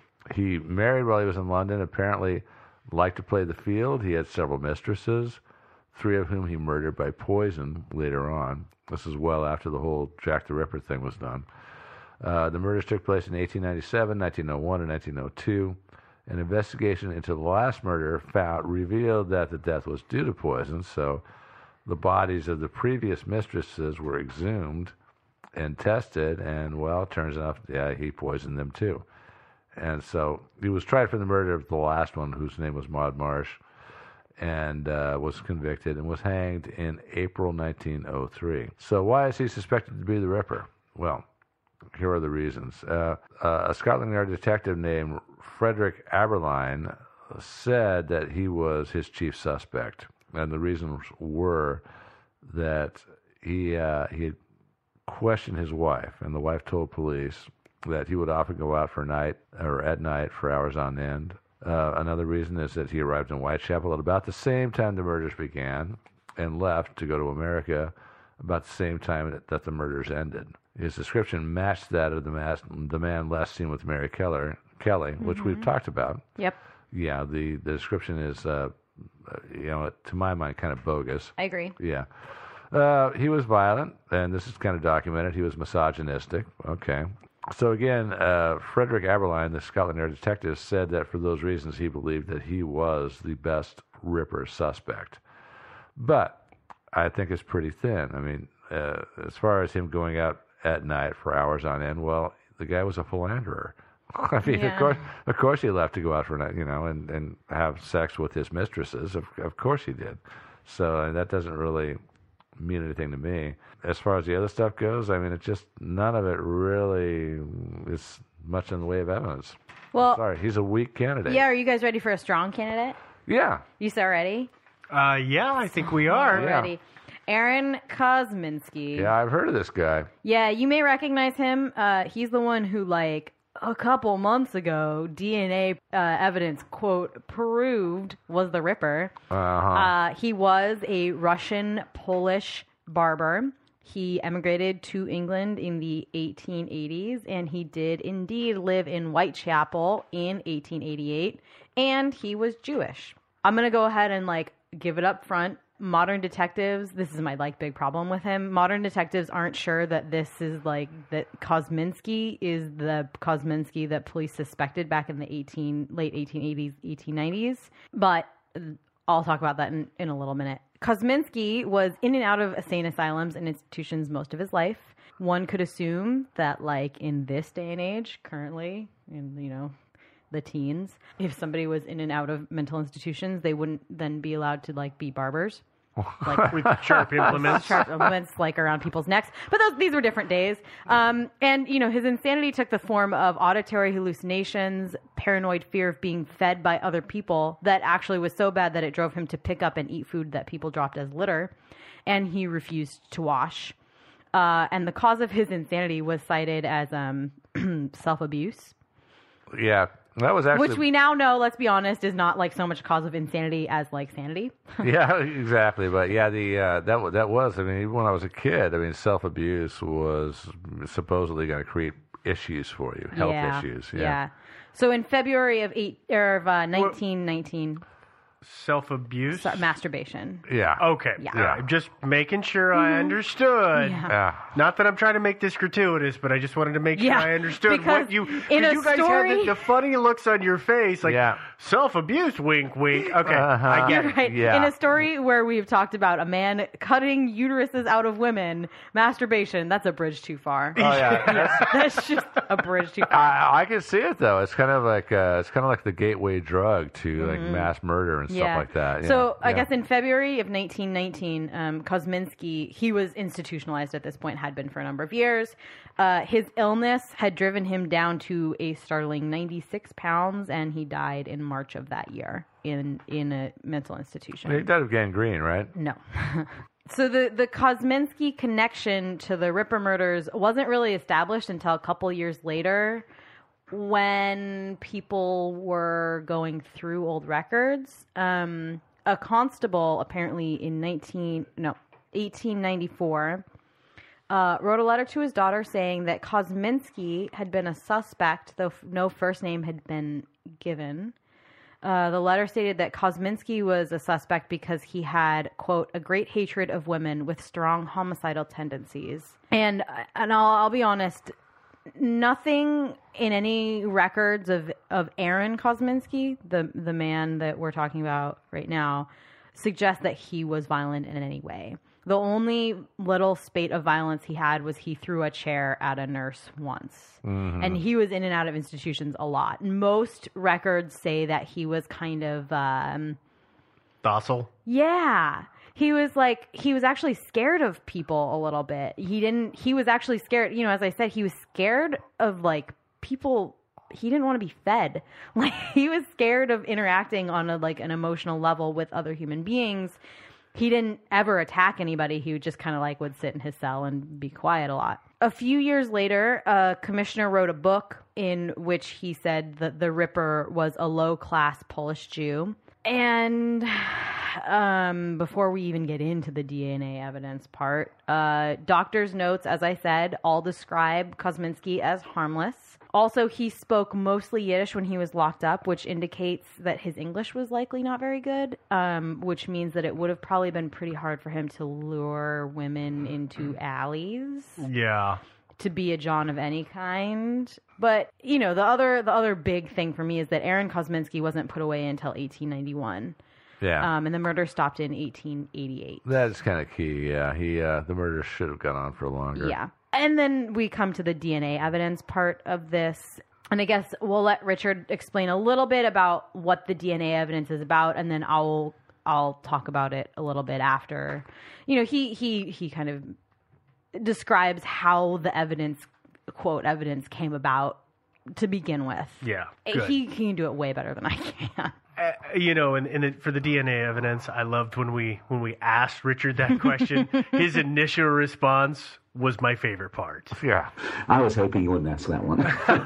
We had to. The DNA evidence, it's interesting. The evidence is interesting. Basically, it's a shawl that purports to be the shawl that Catherine Eddowes was wearing, and it was reportedly found next to her body, picked up by a police officer and taken home. And it's passed down through generations of the family. And finally, it was auctioned in, I believe it was 2007, when it was bought by Russell Edwards, who's the man behind the new book on it. Now, he then had it subjected to DNA testing, and he then matched the DNA to a descendant of Catherine Eddowes, who was a descendant of Aaron Kosminski. The only problem is he hasn't told us, he's refusing to say who the descendant of Aaron Kosminski is.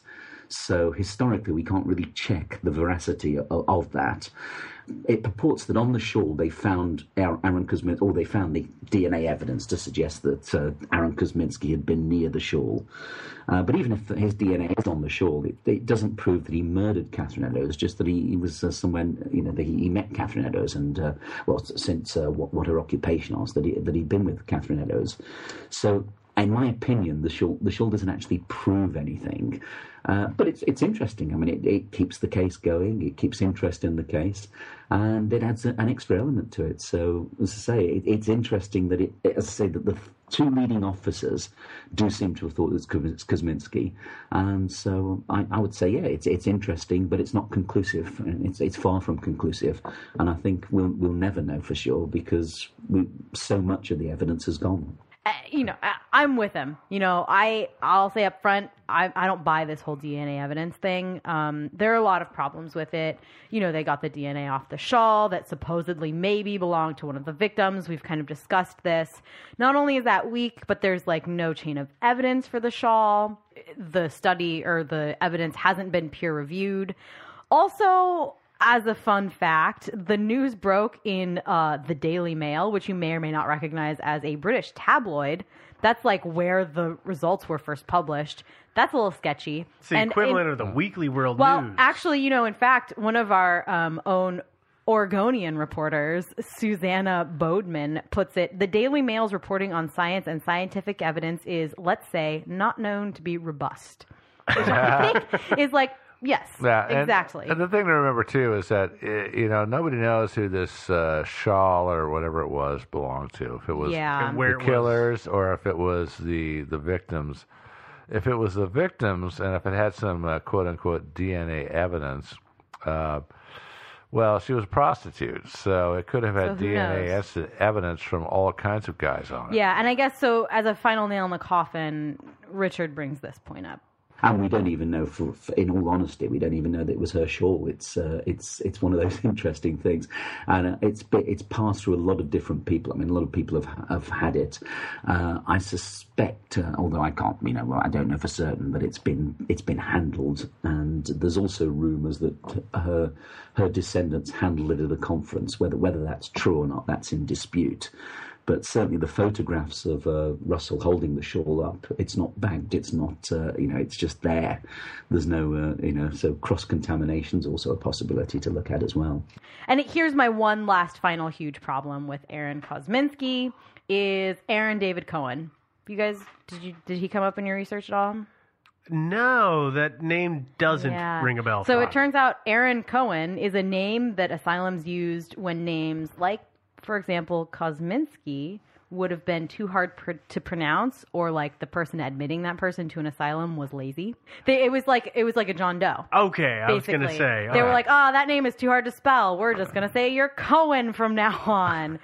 So Aaron David Cohen, a.k.a. Nathan Kosminski, was a bootmaker in Whitechapel in the area until on the 12th of December, 1888, he was institutionalized because syphilis. Yeah, probably. He was crazy, it turns out, and kind of the killing kind.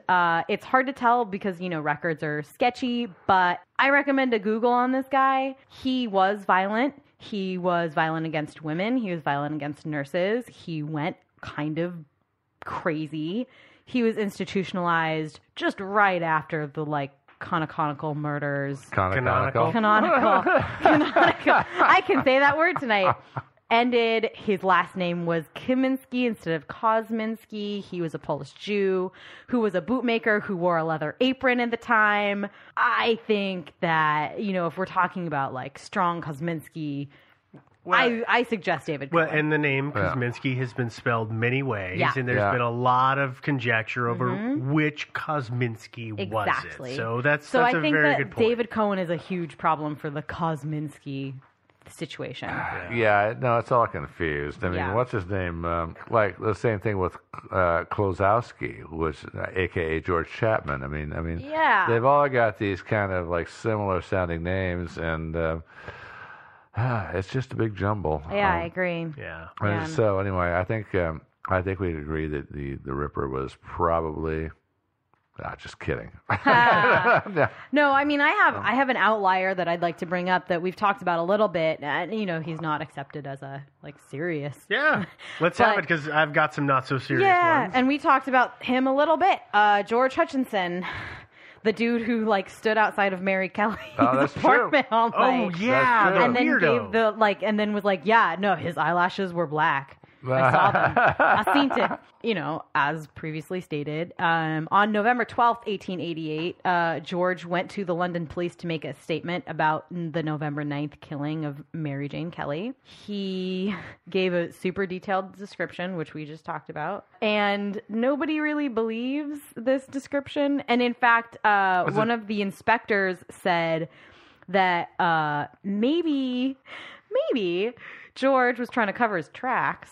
Or maybe George was, actually it's not uncommon for serial killers to insert themselves into the investigation. Mm-hmm. Yeah. That was, that's kind of the conjecture here is that he was like, oh yeah, I got a great look at him and this is exactly what he looked like. But he wanted to be a part of it. The other thing is that he was pretty broke, and at the time he would have made a whole lot of money selling his story to the newspaper. So there was but that he motivation. is brought up as a vague kind of. There's not a whole lot of information on him, but it could. It's possible, not plausible, but possible. The next outlier that we've got is what's often referred to as the Royal Conspiracy and the Freemason connection. Mm-hmm. And I could walk through that, but we talked with Richard about this, and I really like the way he puts it. Mm-hmm. So we're actually going to have Richard explain the Royal Conspiracy and then how that ties in with the Freemasons. The classic one here, of course, is the Royal Conspiracy, and the fact it might have been a member of the royal family, which has been one around of my favorites. This is it. It's been around since the 50s, the royal family theory. The member of the royal family in question was Prince Albert Edward Victor, who was Queen Victoria's grandson, and would have been King of England, except he died in 1892.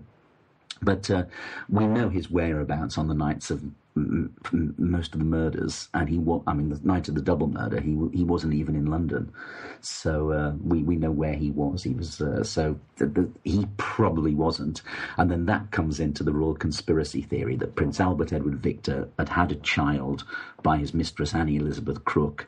The Freemasons had broken the family up because it's all to do with her being a Catholic and everything. The Masons had broken the family up. The child was smuggled to safety by their servant girl Mary Kelly, who brought it to the East End of London, and then she fell in with a gaggle of drunken prostitutes, told them what she knew, and they started blackmailing the royal family. So the Masons set out to silence all the prostitutes, and they did it with the royal physician Sir William Gull, who went round in a carriage and, depending on what film version, but tempts them to the carriage by showing them bunches of grapes. And then they get murdered. Mary Kelly's the last victim, so with that, the murders come to an end because there's no longer the threat of the royal family or society being blackmailed. A wonderful theory, but it's probably just a conspiracy theory. It's a fun theory, but it's a great theory. It doesn't. Yeah, but it doesn't bring into account why the mutilations took place. No, I as I say, I would love to believe it was a deranged ancestor of Prince Charles, but yeah. No, you bring up another good point there, which is the Masons, and I've heard them seen them referred to in a lot of this, and is that just based mostly from this royal theory, or how did? Yeah, it mostly comes out of the whole thing first of all came up with, it was Jack the Ripper: The Final Solution, and it was a book by Stephen Knight. And Stephen Knight was based it on a man called Joseph Sickert, who, what the claim was that Joseph Sickert claimed that he was related in some way to it, and so he went and said he gave the theory to Stephen Knight. Stephen Knight then developed the theory. Both of them are now dead, but I mean, it's wonderful to think that it's a government conspiracy, that the Masons got involved and that everyone did it. And of course, people do like that type of conspiracy theory, but it's highly unlikely. But as I say, but the Masons being such a shadowy organisation, you know, that everyone's got this. They've got this mystique about them, and all the rituals they perform and everything. So I mean, this is the whole process of Murder by Decree, the Christopher Plummer film, also the From Hell film as well. But let's say it's good entertainment, but as historical fact, it leaves a lot to be desired. But it is cool though, and if you could find a tie into, like, say, the Knights Templar and the Holy Grail, that would be even more awesome. Oh, it's fantastic. I mean, all you need is maybe have Princess Diana involved in it as well. Yeah, I'm going to work on that. I'm going to come up with something. Get Roswell involved. You know, get a few alien abductions, and you're made. You know? Yeah. And maybe have him escaping on the Titanic, and you've done it. So anyway, I'm not convinced. You guys? Well, I have one other outlier that I liked that I wanted to bring up. Oh, why? Because there's actually some credence to it, I think. Are you going to talk about the aliens? No, I'm not. Oh. We're going to talk about a guy by the name of Carl Feinbaum. Okay, Carl Feinbaum was... Is it was... Feinbaum or Feigenbaum? Feinbaum? I'm not sure how to pronounce so this. So many vowels. Yeah, Feinbaum. Okay, well, anyway, Carl was executed in the electric chair on the 27th of April, 1896, for the brutal murder of a woman by the name of Juliana Hoffman. Carl murdered her by slitting her throat. He was not able to do anything else because her son interrupted the murder, and he jumped out a window onto the roof, and then Carl took off, and they caught him. But here's the thing. That's not his real name. We don't know exactly what his name is. His name could be, it was Anton, or maybe Carl with a C or a K, Zahn or Zom or Strobond, like Strobond. I don't know. He evidently changed his name at some point, but we don't know why, and evidently he did this on a regular basis. Where did the murder take place? Well, this murder happened in the United States, so it wasn't in England. But he was a sailor, and in the 1880s, he was, he had a merchant lifestyle, a mariner lifestyle, and his whereabouts aren't exactly clear. But what we know is that he supposedly could have been and would have been in the area in England at the time, in London. Mm-hmm. And then with the other thing, and this is what drew me to it. Okay, well, I said it had a lot of credence. It's actually pretty weak, but I like it anyway. What the hell? What we know is that after he was executed, as soon as his declaration of death was put out, his attorney, William Sanford Lawton, stated, "I believe that Carl Feinbaum, who you have just seen put to death in the electric chair, can easily be connected with the Jack the Ripper murders in Whitechapel. I will stake my professional reputation on that. If the police will trace this man's movements carefully for the last few years, their investigations will lead them to London and to Whitechapel." But Really? Did he provide any evidence or? Of course not. Yeah. Absolutely, of course not. Publicity seeking attorney. Yeah. I think that this guy was looking to cause a little media splash. Yeah. But it is interesting that, it wasn't just a quick slash. He really cut this lady's throat in a vicious manner while she was in bed. And we don't know where he was, and we don't know what he could have been doing that whole time. So he's this ephemeral, mysterious person. Yeah, it could have been. But, I mean, what the circumstances of this particular murder, though, was the woman he murdered, was she a prostitute? No, was she in Whitechapel? No. Yeah, there's that. But how this whole thing went down is I think it was New York is where this took place. She needed some money, So she decided to rent out a room in her house, and he was her first lodger. First and last. Yeah, sounds like. Goes without saying. Yeah. And within a day or three, if I remember the details correctly, then he committed the murder. He killed her. So it didn't take long, but it's just weird. Well, I was thinking about taking in guy. a lodger, but maybe not. I'm thinking not. Yeah. Yeah. So I'm thinking probably that it's possible, but no reason to really believe so. So there you go. Yeah. No, I completely agree with you on there. And, there's the issue of, and one of the things that was brought up was that it potentially, if this guy wasn't it's possible that the Ripper was a sailor, which would explain why he was out of town for weeks on end and the murders didn't happen. But my issue with that is, why don't we hear about these kind of grisly murders in other ports of call, Exactly. even places that aren't super populated? You would think that there would be record of a prostitute or a woman with her throat slit and her organs pulled out. There'd be some kind of record. It was definitely like a widely publicized thing too. I mean, it wasn't just like, oh, we only know about this in Whitechapel and in London. No, the whole world was looking for this guy. They were all fascinated by him, and he was a news sensation worldwide. So, if one woman showed up with something like that in any other port of call, it would have set off alarm bells. I mean, it just would have. Yeah. So.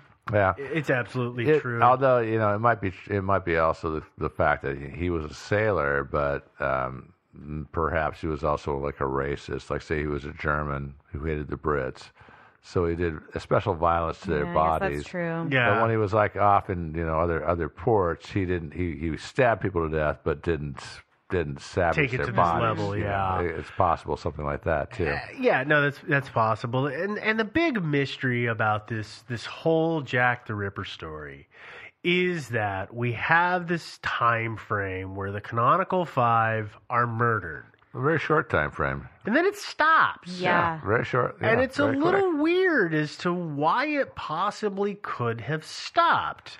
And there's theories about, well, he was caught and he was committed, or he committed suicide or anything like that. And we did put that question to Richard because we wanted to know, because he's done so much research on it, why he thought they just stopped so suddenly. There can only have been, there's a handful of reasons for the murders, because someone like this doesn't get fed up and think, well, I enjoyed that, but I think I'm going to collect stamps now.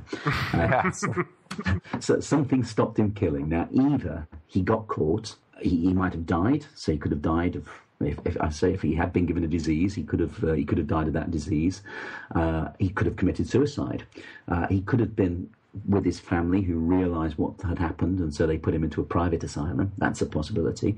Another possibility is he went somewhere else. He moved and continued killing, and they didn't make the They didn't make the connection between the two, which is highly unlikely because they were looking for him all over the world. I mean, everyone the world over knew about these killings. So if he had gone somewhere else, the connection would have been made. The other possibility is the police did catch their man. Whether they knew it was the Ripper, it's possible he was arrested for another crime. Went into a prison, and they didn't realise who they got. I mean, there's all sorts of suspects who came into the area, left. Because the other thing about the area was, of course, it was close to the docks, so you did have a lot of shipping coming into the port of London, very close to the docks. So you had foreign sailors coming in left, right, and centre, and you had. One of the reasons for the gaps, or the theory is that the reason for the gaps is because it could have been someone on a ship who was out of London for a period of time and then came back again and commenced murdering. The other interesting one is the famous Dr. Tumblety, the American, who was arrested for acts of gross indecency in 1888 and seems to have been quite a favoured suspect. And he skipped bail when he was released from police custody. They said, "You're not going to run off, are you?" He said, "No." And then he skipped bail and went to America, where he was.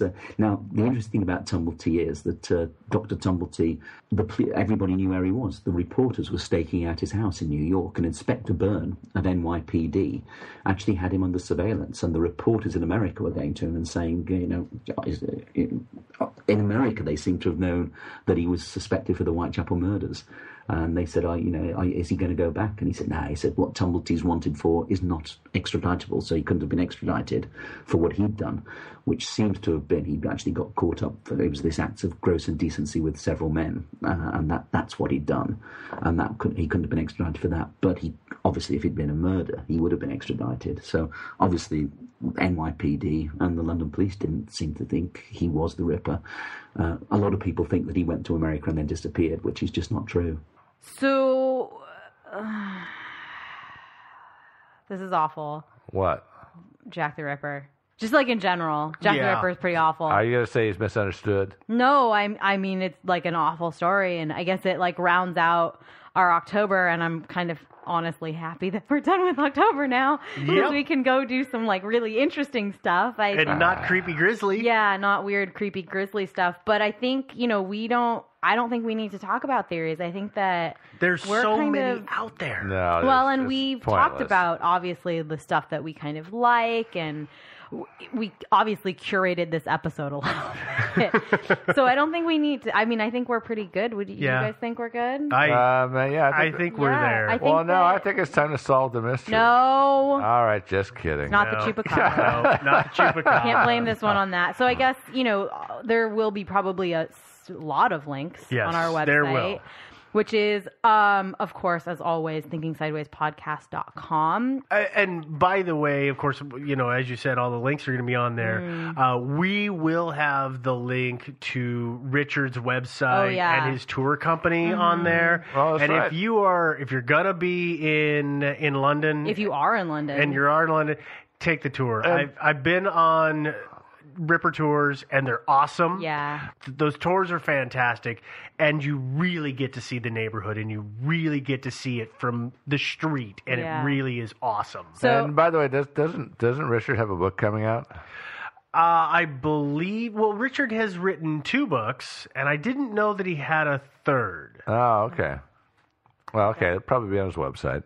Sorry, we went way off track there. Yeah. The other place you could be listening to us is iTunes. You probably are. If you are, feel free to leave us a comment and a rating. As always, we love that. Especially the high ratings. That's the ones we really like. We drop our shows every Thursday. So if it's Thursday and you realize you haven't downloaded it, you can stream us straight from Stitcher. It's always a good thing. We've also added a couple others. Oh, we have. Yeah, we've added TuneIn.com, so we're on there now. I know that we are in a couple of the apps that are really popular, that the podcast apps for the iOS and the Android. We've gotten on their list. Some of those newfangled apps. Yeah, those newfangled app things. Yeah, so we're in a bunch of places now. Check the website. It lists everywhere that we're available for downloads and streaming. Yeah. The other place you can find us is Facebook. There's a group and page. Yes. You can like us and join the group. Yep. Some good conversations happening there. We also, as of this week, are on Twitter. Find us, you guys. Find us and follow us, and we'll figure out how to use this Twitter thing. I'm the youngest one in this room, and I'm don't know totally how to use it. So we're gonna figure it out. Please be here with us. It's a weird text messaging service is all I can figure out. Yeah, exactly. It's 140 characters, yes. Yeah. And other than that, I don't know. But yeah, and then you can always send us an email. That email address is, again, as always, thinkingsidewayspodcast@gmail.com. We have a couple emails that we should be reading, but this show is like 2.5 hours long, so we're going to go ahead and postpone those for just a couple weeks. I'm sorry about that, whoever you are. I know we've replied to you. I promise we'll read you soon. 2.5 hours is too long. So with that, I say good night. Bye, everybody. Toodaloo. George Clooney.